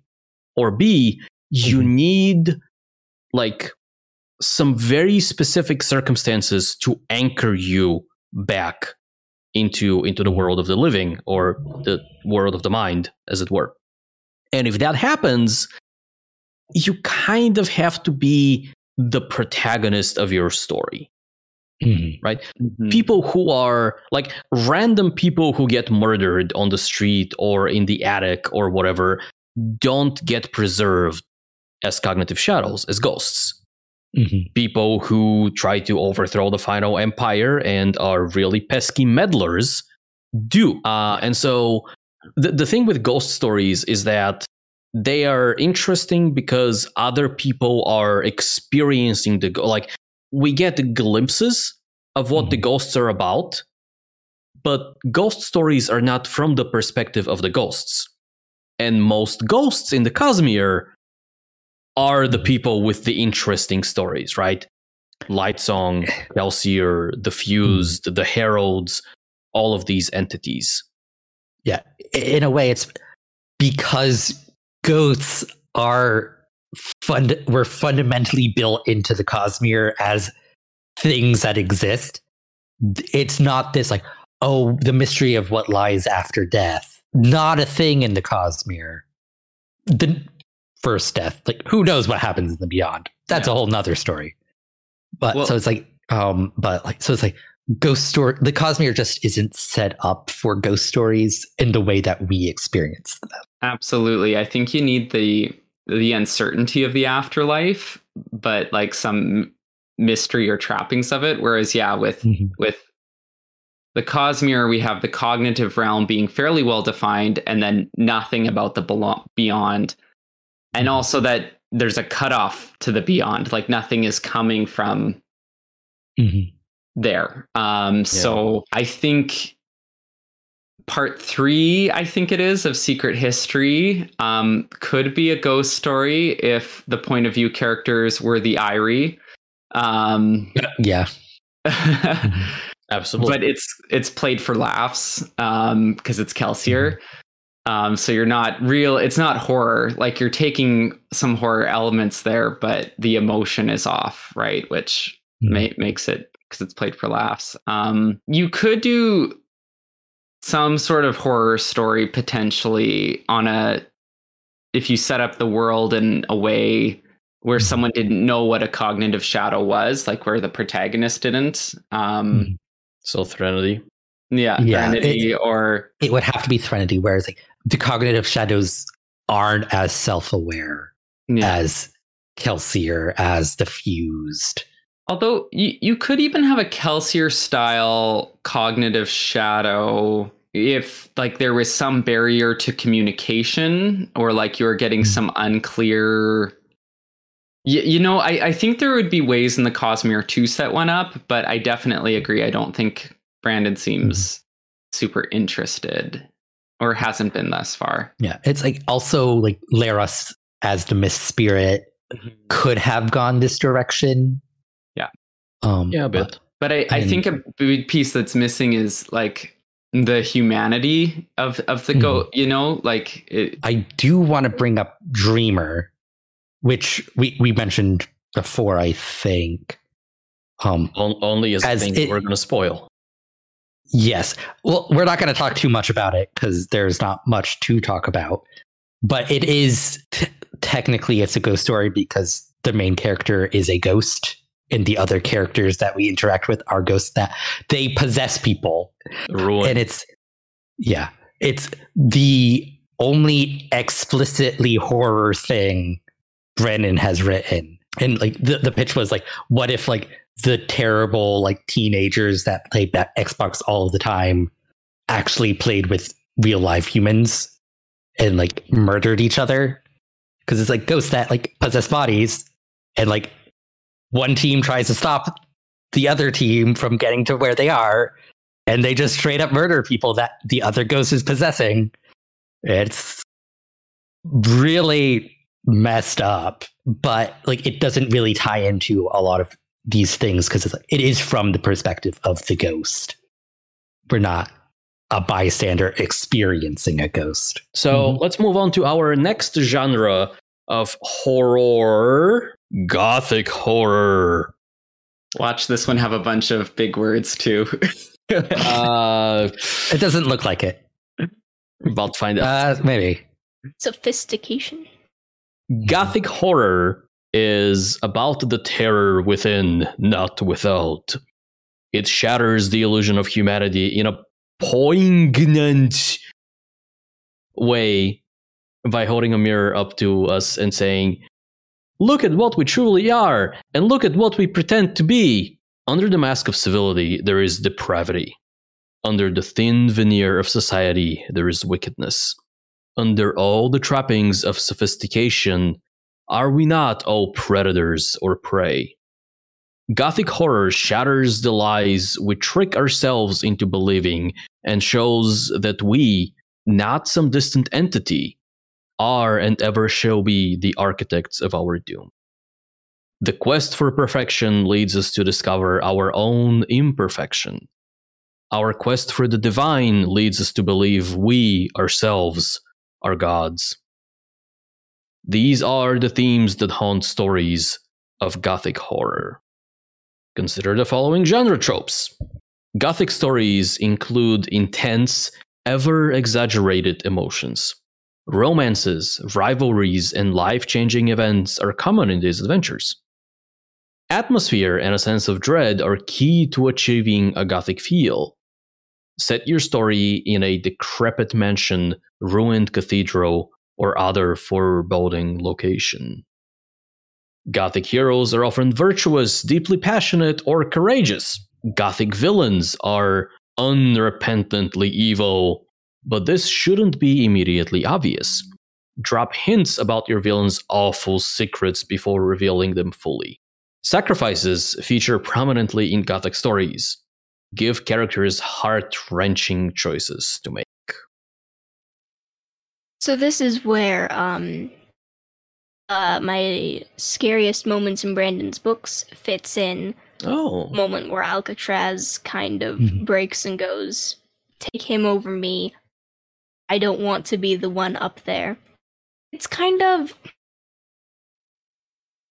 I see Gothic stories as definitely what is listed here, where villains can be unrepentantly evil, and it's all about humans being awful inside.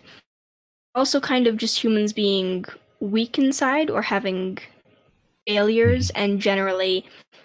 And I think that there can still be a lot of very good horrific impact in recognizing that as not just humans are awful when they get the chance to be, but also as I could be awful if I had the chance to be. I could do things that I could do things that might not be necessarily like straight up evil. I'm gonna go murder a baby, kick Yavanor like football, but also like I'm going to do things. I'm going to do things that seem kind of justified, or that I know aren't, but I'm just plain scared and fear motivates me, and things like that. And I think a lot of emotions really can motivate those kinds of stories, kind of, and trying to hide from those emotions or run from them, and then peeling the mask back bit by bit that this is the motivation, this is it, this is humanity. So there's that. That's really good. I also think Miles' 100 Lives and how he tries to convince Wax in Era 2 of Mistborn. So he goes... I don't have any of the quotes on hand, but he kind of like... If I recall correctly, his argument was that you essentially have to go down on the level of criminals to like fight those criminals sometimes. But yeah, that's what I think Miles's deal was. Like, he still thinks of himself as the law, but it's more of a kind of a law of the jungle type of thing, right? And Miles is fascinating because of his gold allomancy, like the two people within him. Because like he can sense like the old him would hate the current him, and like the whole that is a fascinating thing to deal with in your psychology. It's like Gold and Maladium play very well, I think, into Gothic. And so that's an example, I think, of Brandon using a very Gothic element, but not in a Gothic horror way. Like he's kind of stolen just like that, the idea of the two selves and you're potentially less than, is very cool.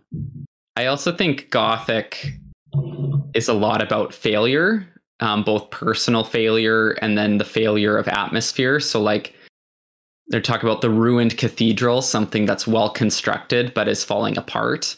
And that's a more like European tradition. Like in American Gothic literature, it's the post Civil War, like where you had a lot of wealthy families in the South who all of a sudden were not very wealthy, like the decrepit manor, right? Like that it's a well-constructed house that was once full of fine things that is now, things are getting sold off and falling by the wayside. So it's again a failure. And the marriage of those personal failures and those atmospheric failures, I think, is really interesting. But Brandon, I can't think, like, I think like the roughs and like the Miles stuff is the closest he gets to that. I can't, and Shadows for Silence maybe, but I'm having trouble. I some other ones. I want to suggest the Devars. Yes, like Lynn Devar. Oh, they're a great example. Yeah, where it's like from the outside, it's like this happy little family from the country, but like it's thick inside, and under that mask. Yeah, and they all have their sicknesses that are hidden. Yeah, no, the Devars are. Yeah, what's going on in the Devar house is definitely has some Gothic elements, which suits with Shallan, and all her identity, personality, self, struggles of self. It does fit. She carries that on even into Rhythm of War with her relationship with Adolin. She keeps going. If he knew who I really was, he would hate me. He would leave me. They would all leave me. Deep down inside, I am awful. I am a bad person. That's the very core of her in Rhythm of War. That she believes that. Yeah. Yeah. It's been making me think of a lot of kind of character moments that touch on odium in some ways. The entire concept of absolving yourself of responsibility, saying all of these awful things that I am doing or will do or have done, they were never my fault. It was all external. I don't think like Dalinar or Moash are ever thinking they are weak, but they think of themselves like this is what it means to be human. Like you fail sometimes and you give in to external influences sometimes. I wouldn't say that that goes into horror territory, but it plays with similar themes. And I think, again, one of the issues or why this doesn't come a lot explicitly in Brandon's works, even though he's playing with some of the elements, is that optimism about people overcoming their failures. Most like classic Gothic tales end in a succumbing, like they don't overcome. Dalinar doesn't say no. In Oathbringer, but he does because this is a Brandon story. So it's not something I see him playing with, but you could do some fun stuff with like a post Catacender impoverished noble family. Again, maybe we combine this with our monster wraith story. They're on the fringes of the, empire, sitting on their like ancestral land, and they're like, the world's been remade without us, and we're isolated, and something's killing things. Yeah, you could. Yeah. Mistborn is a rich setting for horror, I think, is what I'm realizing talking through a lot of these things. But I'm not sure Brandon is going to take advantage of that because he's steering things in other directions. Mm-hmm. Maybe if this theoretical noble family is like, well, humanity all sucks and we're all doomed. There's this monster wraith hunting us. We're all doomed anyway, and it's not like I can get any morally worse. Might as well stay alive another day by feeding a family member to the monster. Yeah. Let's do our next genre, shall we? Sure. I just thought of the ruined city of Elantris is very gothic in terms of like a setting. So not much to comment on that, but it just popped into my head as absolutely. Yeah. Mm-hmm. And it also kind of ties into disaster horror in that it is a kind of post-apocalyptic version of the City of the Gods, right? Mm-hmm. So disaster horror are adventures where the world has fallen to ruin, not capital R ruin, but it very well could be.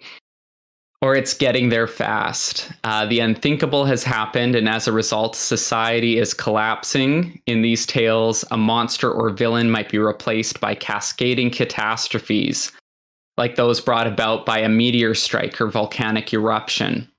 Regardless of a hero's power, the best time critical hit or the most powerful spell might not be enough to fix a city ruined by an earthquake or a world ravaged by plagues.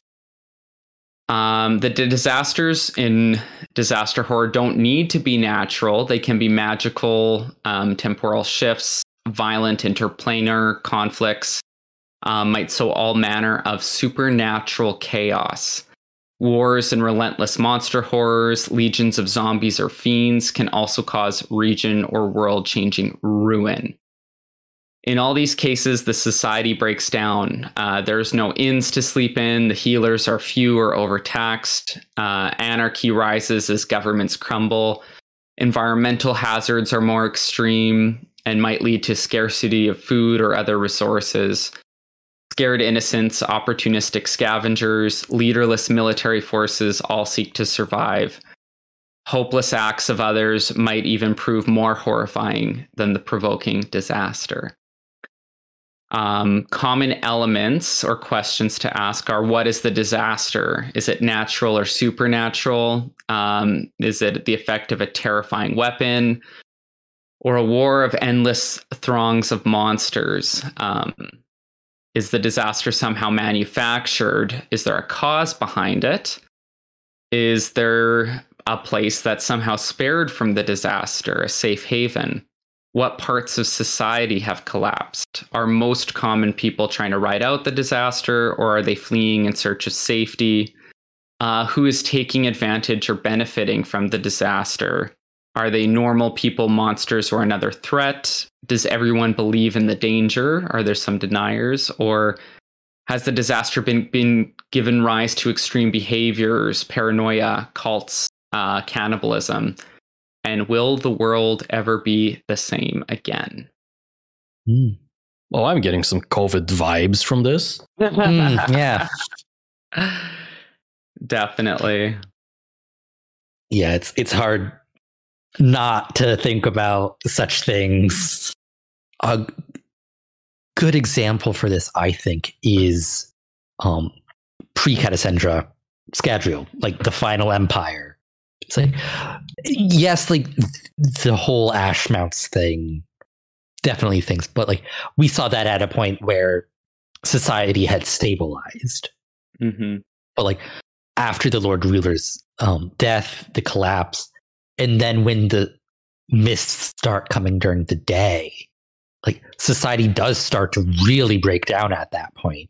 And like Vin and Elend, all of our heroes are trying to hold everything together. But it's like, as we said, like, does everyone believe in the danger? No, like they're dealing with people that don't. Including people who think the Lord Lure is just going to come back. Mm-hmm.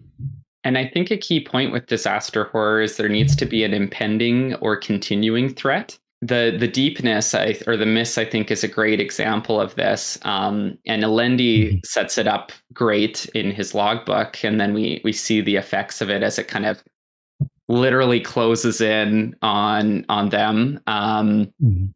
And it also has the other side of it, which is the horror of the human response.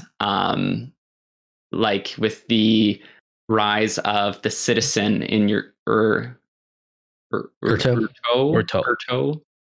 I don't think I've ever said that out loud before. It's like plateau, but it's Urto. Urto, yeah. Yeah, like as his charismatic personality and the kind of the very violent reaction as Ruin takes over, Penrod's ruining of Luthadel, and the kind of extremes that happened there. It checks a lot of boxes. One example I thought of was actually the city of Lux in the Reckoner's universe, which is very much a post-apocalyptic setting, and Lux is, at least on the outside, set up to be this safe haven, essentially, place where the apocalypse has not reached, place where the old status quo is maintained. And obviously, as we get more in there, we find out that things are not as rosy as they appear on the literal surface of the planet. But it's one example where we do have this safe haven idea. Yeah, and it's like I do like that idea that Matt Rose. It's the impending disaster that adds to the horror, like because humans adapt, and it's like eventually, like society adjusts. As long as people survive, society adjusts, and it just becomes the new normal. Yeah. That's why I wouldn't put the first book in the Mistborn series in this category. Because, like you said, like the disaster has passed, people have adapted. It is post-apocalyptic. We know there was a disaster in the past. We receive hints of it in the logbook, but it's not until the later two books when that becomes the pressing antagonist rather than just the background. I do like that disaster horror uses a more passive antagonist, like not the antagonistic force isn't necessarily a character or a person. It's a force or human nature, which is something very, very cool. Yeah, and it's different from cosmic horror. It's like this vast, unknowable thing that is still like aware. It's like disaster. It's like completely unthinking. Like it's a fact of. It's a force of nature. Like it has no opinions one way or the other. It's just going to do its thing. Yeah, like the Shayod, I think in some ways is the breaking of the Shayod. Guess the Riyadh. The Riyadh. Yeah. Oh, final Elantrian word is because it's a continuing thing. Like it keeps on going, claiming people, threat they just can't fight, and then you have the human nature, like the scarcity society within the city. I think a story told in the days or weeks after the Riyadh would have very much fallen into disaster horror category, right? You have, on one hand, the fall of grace of the Elantrians, and on the other, what must have been just complete and utter chaos in the rest of Aerolon, but especially in the cities around Elantris, where people are rioting, they're bringing the false gods down, there are beatings and murders and thievery and all those sorts of fun things. Yeah, if eternity ended yesterday instead of eternity ending 10 years ago. Yep. Yeah. Matter of perspective. Yeah. Which perspective is a lot of what horror is. Like, that's what we're identifying. Like, a lot of these later ones, we haven't actually found ways Brandon's used them directly, but where he's using elements from a different perspective that makes it not horror. So, psychological horror. Psychological horror stories create suspense by heightening or calling into question characters' states of mind, emotions, and perceptions. They often highlight the difference between what characters think and how they behave. When creating adventures rooted in psychological horror, consider common fears and anxieties. These readily become metaphors for villains and monsters. Fear of being judged by one's peers might manifest as a jury of Nothics, while fear of change could be represented by a Medusa that petrifies those who challenge her community's status quo. Uncertainty, paranoia, and blurred lines between reality and fiction also shape psychological horror stories. In your adventures, this might take the form of unreliable information. Characters might experience something, only to wake up at the end not having previously realized they were asleep. Before undermining their senses, make sure you know what's driving these skewed perceptions and how characters might overcome them. If some force is actively trying to cause stress for characters, this might lead to a psychological horror adventure. Be aware that some classic psychological horror tales stigmatize mental illness. Work to avoid such tropes in your adventures as you consider the following questions. What are characters afraid of? Are people afraid of losing their memories? Is a fighter afraid of growing old? Does a religious person fear that their god is a lie? If every monster is a stand-in for something people fear, what do your favorite monsters embody? In kind of a D&D sense. Why might a character think everyone around them is lying to them? Might this be paranoia, an actual conspiracy, or both? Who or what could pull the strings of such a plot? How can the environment change to undermine characters' sense of reality? The mists already play into this, as could structures with no doors and stairs with no end. But what else might?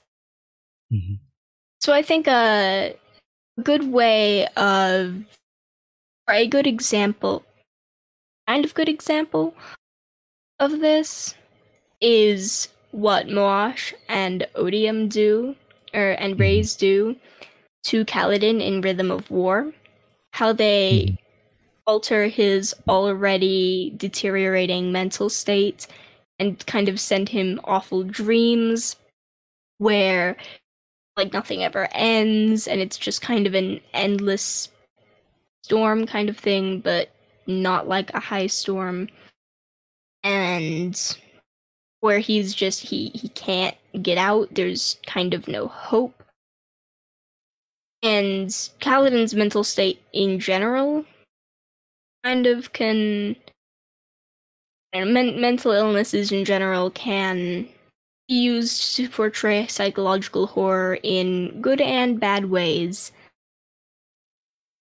You can do it respectfully in some cases and show how mental illnesses can really hurt people and really be serious, and you can also do it in ways that make the people with the mental disorders the threats, or in ways that do not respect them, kind of. I think Kaladin is a more respectful way to portray psychological horror. Yeah. And what contributes to that very effectively, I think, is that all of these nightmares that he's being tormented with and by are very much in line with the kind of thinking that we know Kaladin already has. He blames himself for the deaths of these around him, and he blames himself for surviving when others don't, and he blames himself for not being able to save the people that he's trying to protect. And so when these nightmares come, they play into exactly the same fears and worries that he has in his waking life. Some of which are just his character, but some of which are as Seal calls it, his dark brain pushing his thoughts in an unhealthy direction. And now these nightmares are taking exactly the same thing. They're taking his depression and exaggerating it in a magical way, sure, but still along the same lines that his regular thoughts go. Mm-hmm. Which is why I think this is a great example of this thing working out. I think a key thing for me that jumps out of that description we read is the importance of reality being questioned or breaking down to really underscore that feeling of psychological horror. And so Kaladin, the moments when Kaladin isn't quite sure what's real, or like his perception is being clouded or altered by Moash his efforts or Ray's efforts. And who else this comes up for in a maybe less positive way at first is Shallan. Her plotline, if handled indelicately, her plotline with her personality disorder could have been a badly handled psychological horror. And the reason why I think it could be that is, in Kaladin's case, his depression is like a pre-existing condition that makes him more vulnerable or makes it more complicated for him to deal with the external threat, the horror that's being enacted on him. In Shallan's case, her mental illness almost is or could be the horror, like the antagonistic force, right? That is making her lose a grip on reality, which is why I think the ending of Rhythm of War is important. Well, and also the ending of Oathbringer too. Like both of them kind of have these moments of acceptance of her, of Radiant and Veil in different ways. And so I think that's how Brandon avoids going this route, but I think her character and plotline very well could have been taken down this like loss of reality, loss of self, not sure what's real, what's not, blurred lines. Kind of. Shallan is the thought I had while reading this, and it's like I agree that if that plotline had been handled poorly, it would have become psychological horror. Or if like Brandon like tried to go the psychological horror route, it would have caused that plotline to fail. It's like I think it's very important that like this Shallan's arc is not psychological horror. Yes. But like, yeah, it's like the whole thing with Formless is like I can see the pathway like Brandon could have gone. Yeah. To really and Formless horror. Like there's a lot of trappings of psychological horror in Shallan's plotline. You know, when she's questioning, did I kill ILA or not? Like is Pattern like, the spy? Like is who Pattern is the spy? Am I the you know, like those questions and the not trusting yourself is a very psychological horror thing.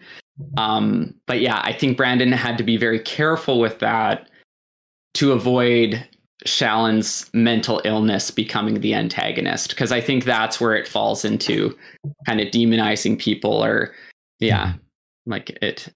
And good. I would say this in a much kind of lighter and smaller form dates all the way back to the Way of Kings, where one of the most memorable scenes for me in the book, especially when we talk about horror, is the scene where Shallan first sees the cryptics. And it's kind of an extended sequence where she's running through the Palanaeum, and every now and then she would turn around, she would take a memory. Obviously, she wouldn't see anything with her regular sight, but then as her memory is capturing things from the cognitive realm, essentially, and she quickly sketches things on her notepad, there are these strange alien figures that are getting closer and closer and closer to her until the scene where she ultimately soul casts a goblet into blood, where they are literally over her, kind of, which is a terrifying experience to see, right? And this plays with the whole distortion of reality so well, and it is so effective, and I love it so much. And why it works too is that instance of her perception of reality failing isn't tied to her mental illness. Like it's her bond and her being a like proto, or who knows what Shallan's status is. He's kind of being Shallan at that stage. But it's that instead of her mental illness that's causing the breakdown in reality. And like the imagery of like the pictures showing something that's not there feels very psychological horror. You can almost imagine a horror movie where a protagonist has to use mirrors to see what is actually happening around them. And that plays with very much the same thing. And the questioning. Or cameras. Yeah. Yeah. It's like take pictures. Yep. We have all those. I'm sure we have an entire trope around people taking photos and you see a ghost in the background of the photo. Yeah. I'm just realizing how much of a Shallan could go a real horror route. This is maybe more tying into the gothic thing we talked about earlier with the Var family, but the lullaby from Words of Radiance and Shallan, the little girl, killing her mother, and there's a lot of really creepy horror elements that Brandon's playing with the Devars, actually. Psychological, gothic, and otherwise. One of her brothers about the is lullaby till now. Another brother is torturing animals. Yeah. So the final trope we'll discuss is slasher horror, everybody's favorite subgenre. Whoa, right? I love slashers. So every monster is a story, and many of those stories are horror stories. This brand of horror contends with relentless killers, which might be people or monsters. These adventures revel in grisly details, the suspense of an impending showdown with a powerful foe, and the fear that death waits right around the corner. Adventures of this genre typically include one major antagonist that threatens a group. This might be a particularly large or cunning beast, a murderer who terrorizes a neighborhood, a monster stalking a town, or a supernatural menace who spreads a signature sort of death. Also consider who the villain's targets are and why the villain has chosen to prey upon that group. Is it out of hunger or for revenge? Or does the creature have a more deep-seated need to kill? Also consider the following questions. Who is the monster or slasher? How do they kill? What has made them infamous? Why is a community defenseless against the killer? In what shocking ways does the killer use its power? How does the killer avoid capture? Does the killer think it's justified? What characters in your story exist only to be victims? What climactic event is sure to tempt the killer into the open? Brandon doesn't really do a lot of slasher horror. No. But I thought of something that could almost be slasher horror. While we were reading it, but then doesn't quite hit because, again, Brandon likes his tone more optimistic. Shallan and Kaladin down in the chasms, hiding from chasm fiends trying to get out. I could pretty easily see that being slasher horror if it weren't for all their banter and character moments. And if you took out that, it's pretty close. The chasms are a good environment for that, and chasm fiends are a beast that they're trying to hide from that just wants to kill them, and so it's kind of close. I think that's a pretty good example, of what could be slasher or monster horror. Yeah, totally. Something I was going to suggest is The Pursuer. It's The a relentless. relentless killer that keeps coming back. Yeah. But also, it's like with what climactic event is sure to tempt the killer into the open is like Kaladin does a strut through the streets of Urithiru to draw the pursuer's attention. Like, Yeah. The one I think of is Palm, like I said near the opening. I think she fits a lot of these things, especially as you learn more about what she is in Shadows of Self. We also might see this. Brandon has said the next Mistborn trilogy might contain a Mistborn serial killer. Yep. So maybe he'll play with some of these tropes then. Yeah, Bleeder is the one I had in mind as well. Obviously, we don't dwell into the actual mutilations and slashing of Slasher, right? But we do have this killer who is on the loose, who is staying ahead of our heroes and murdering people in her wake. But we do see the corpse of the survivorist priest, the hands all red. Yeah. Oh, well, like the See. whole taking the body parts from each person, like that's like classic slasher content, I think. So any final thoughts about slasher, monster horror, or horror as a whole for the episode? Horror is neat. Fair. It's like, and I think I've realized Brandon uses horror a lot more than I thought he did. Thinking through this, but it's just because it's not recognizable as horror elements often because of the context and perspective he's using to frame it.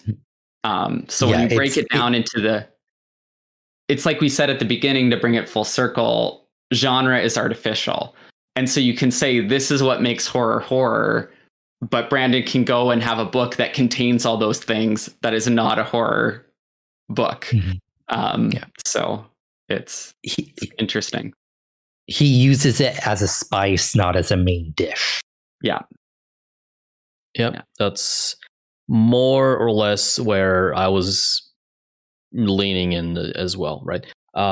We talked about how body and cosmic horror are kind of the main subgenres of horror that Brandon uses, and then but obviously, like, none of his books are body horror or cosmic horror or any kind of horror. Like, we're just using elements of these, and even though these two are the most dominant, they're not dominating in a way, right? And then all of the others are, I'm gonna take this element from here and this little element from there, and we'll make the story more varied with them.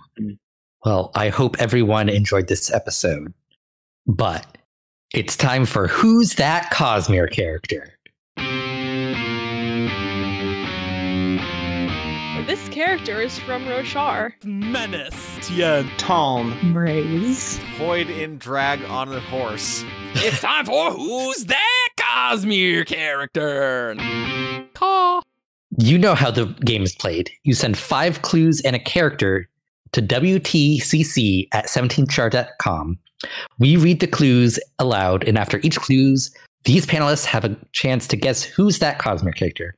And since I'm hosting, this gives them all a fighting chance. Oh. So this first one is from Al the Chicken.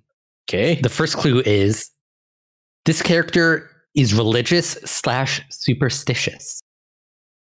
I'm going to guess a character that I was going to bring up earlier in one of the subgenres where we talked about religious people who get disillusioned of their religion. So say that. It is not Sazed. Slow Swift. It is not Slow Swift. Deep cut. I like it. I'm going off of, I think they're trying to lead us in a wrong direction potentially. And I'm going to say Navani. It is not Navani. Second question. This character has met Scadrians and Rosharans. Oh boy. Naz. It is not Naz. Good guess, though. It's a weird clue. It's not Dalinar? It is not Dalinar. Yeah, funny enough, I was thinking Dalinar as well. Yeah. Villages met Scadrians and Rosharans. I don't know, Felt. It is not Felt. This character senses the dark days coming.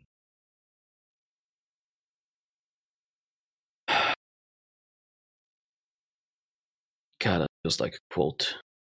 Hoyd? It is not Hoyd. Okay, good. Oh, it's oh shoot, what's his name? He's the viewpoint from the interlude in the Pure Lake. Who the Ishik? It is Ishik. Okay. And that gets the point. Clue number 4 was this character thinks that foreigners are always in a rush. And clue number 5 was this character likes fish. This next one is from Vuk on Discord. This character doesn't appear in some versions of this story. Oh boy. The girl who looked up's mother.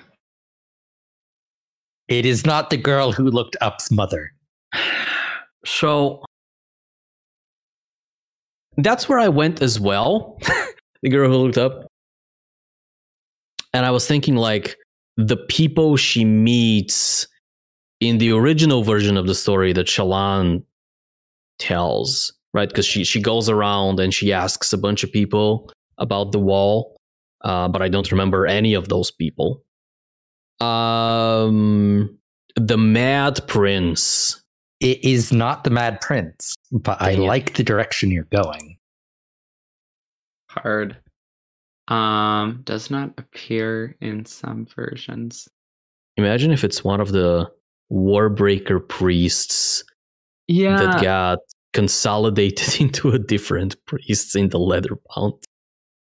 I was wondering about actually taking this a different way. Vasher, because he's so many different characters. Like he's Warbreaker, he's Khaled, he's Peacegiver. It is not Vasher in any of his incarnations. Clue number 2. This character is mentioned in the versions that they don't appear in.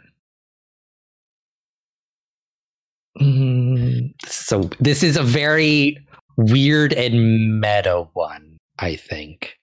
That's not this story. Mishim. No. It is not Mishim. Oh. And the story, is this like one of the books, or is it like one of the stories within a story?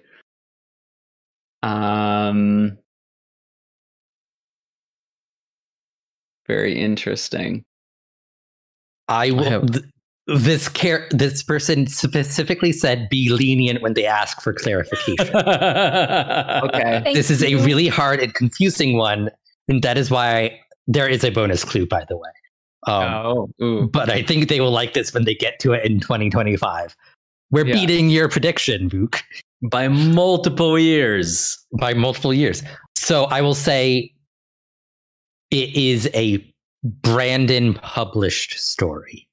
So when they're saying this story, they mean a Brandon published one.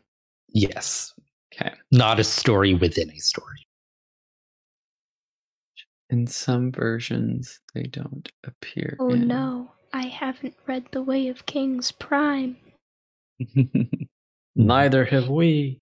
Is it? Yeah. Is it Hoyd? It is not Hoyd. You can have so many meta clues around Hoid and which Hoid you're talking about. And I guess Susebron, the God King. It is not Susebron, the Warbreakers. God King. Okay. Clue number 3. The clue as written is, this is a viewpoint character. I am going to rephrase that to, in this story, there is text from this character's viewpoint.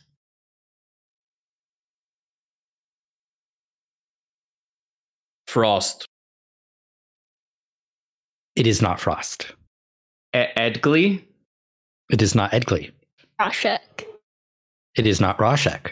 Clue number 4. This character is never seen on screen in any installment of this story that is published.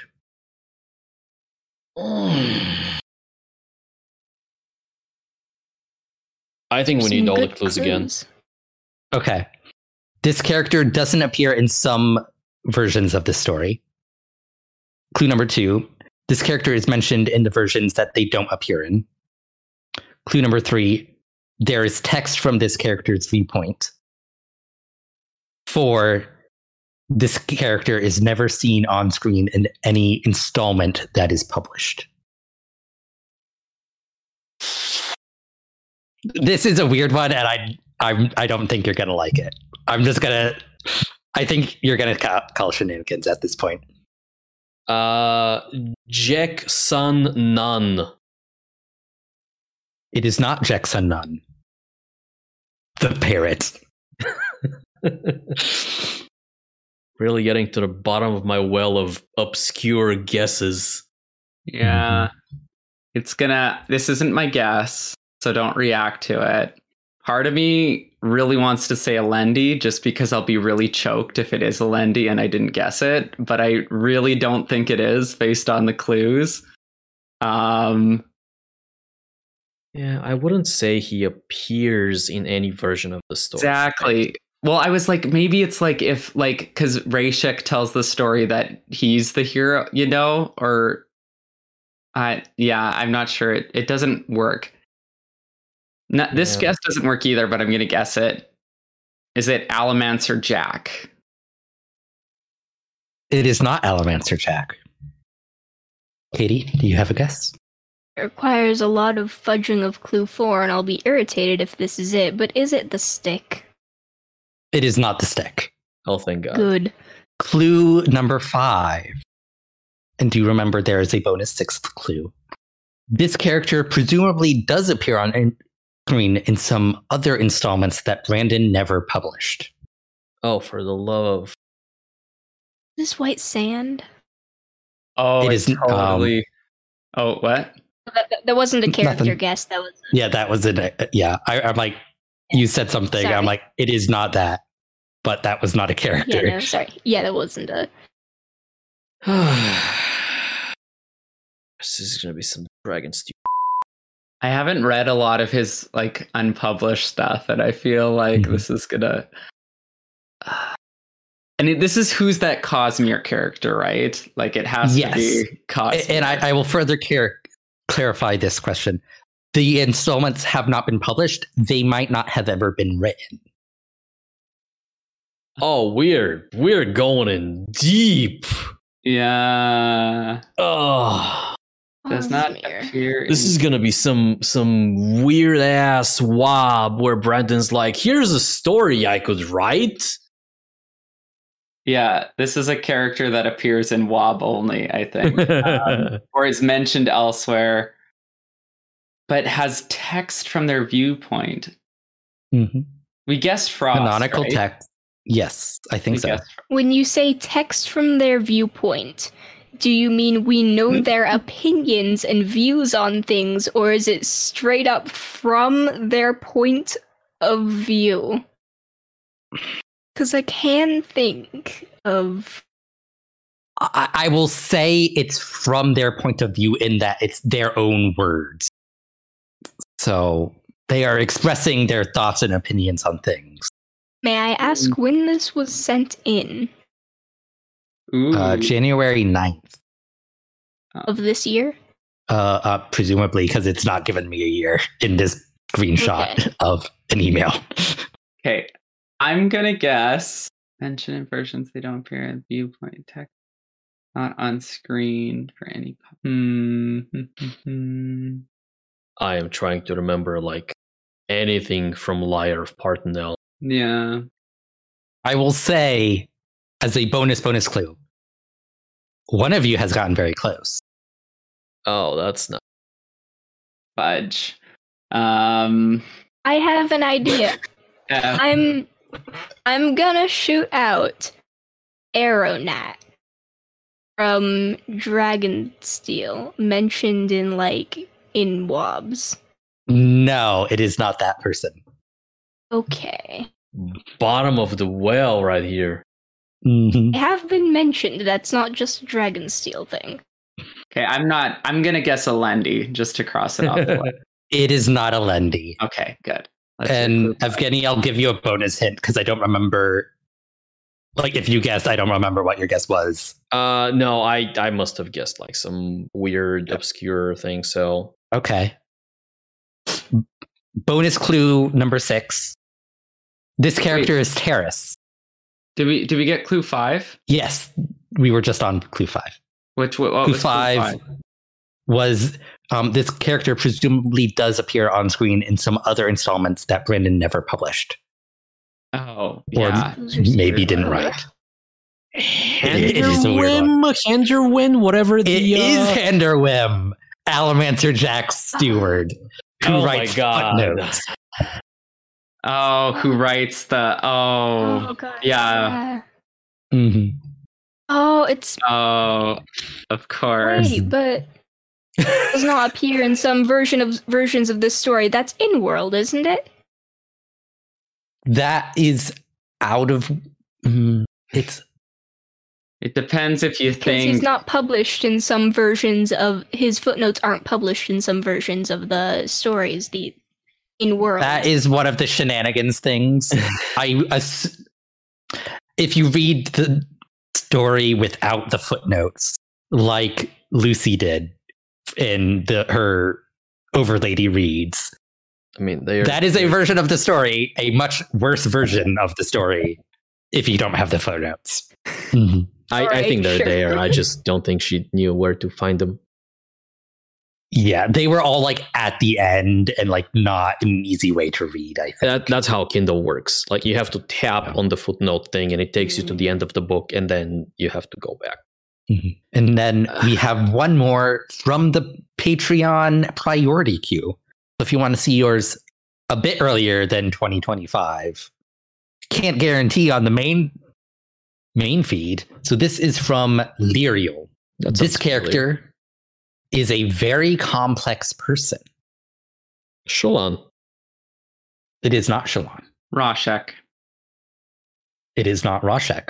To be clear, this is a joke and not my actual guess. Nightblood, definitely the most complex person who ever was. Mm-hmm. Not single dimensional at all. Yeah. Actual guess. Actual guess, Vasher. It is not Vasher. Clue number 2. This character has simple yet honest beauty and wit. Pattern. It is not Pattern. Steris. It is not Steris. Ciri? It is not Ciri. This character has dark eyes. Well, that ruins my design guess. Blushweaver. It is not Blushweaver. Oh, I really liked that one. With second. Beldr?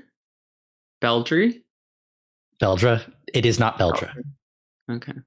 I don't know. I'm gonna forfeit You this pass. guess. Yeah. Okay. Clue number 4. This character is paranoid. Weird. Paranoid and dark eyes. Dusk. Gaz? I believe that's Dusk and Naz from the two of Gaz. you.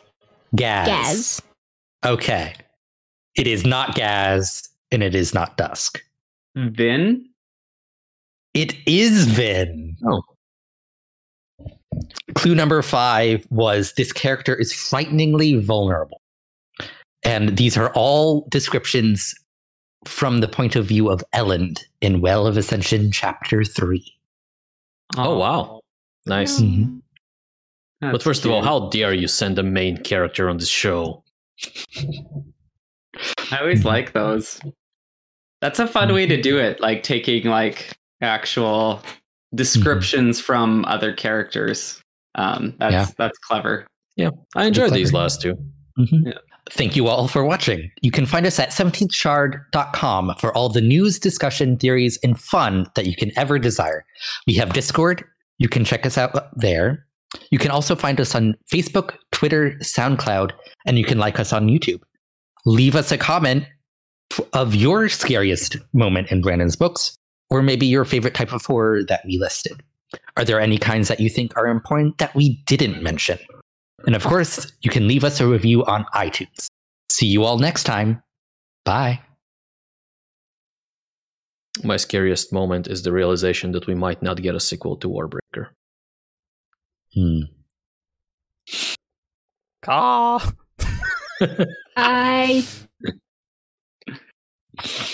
It's a spooky, ghostly caw Mhm. from the other beyond. side. From the From the beyond. beyond. Yes, the other side.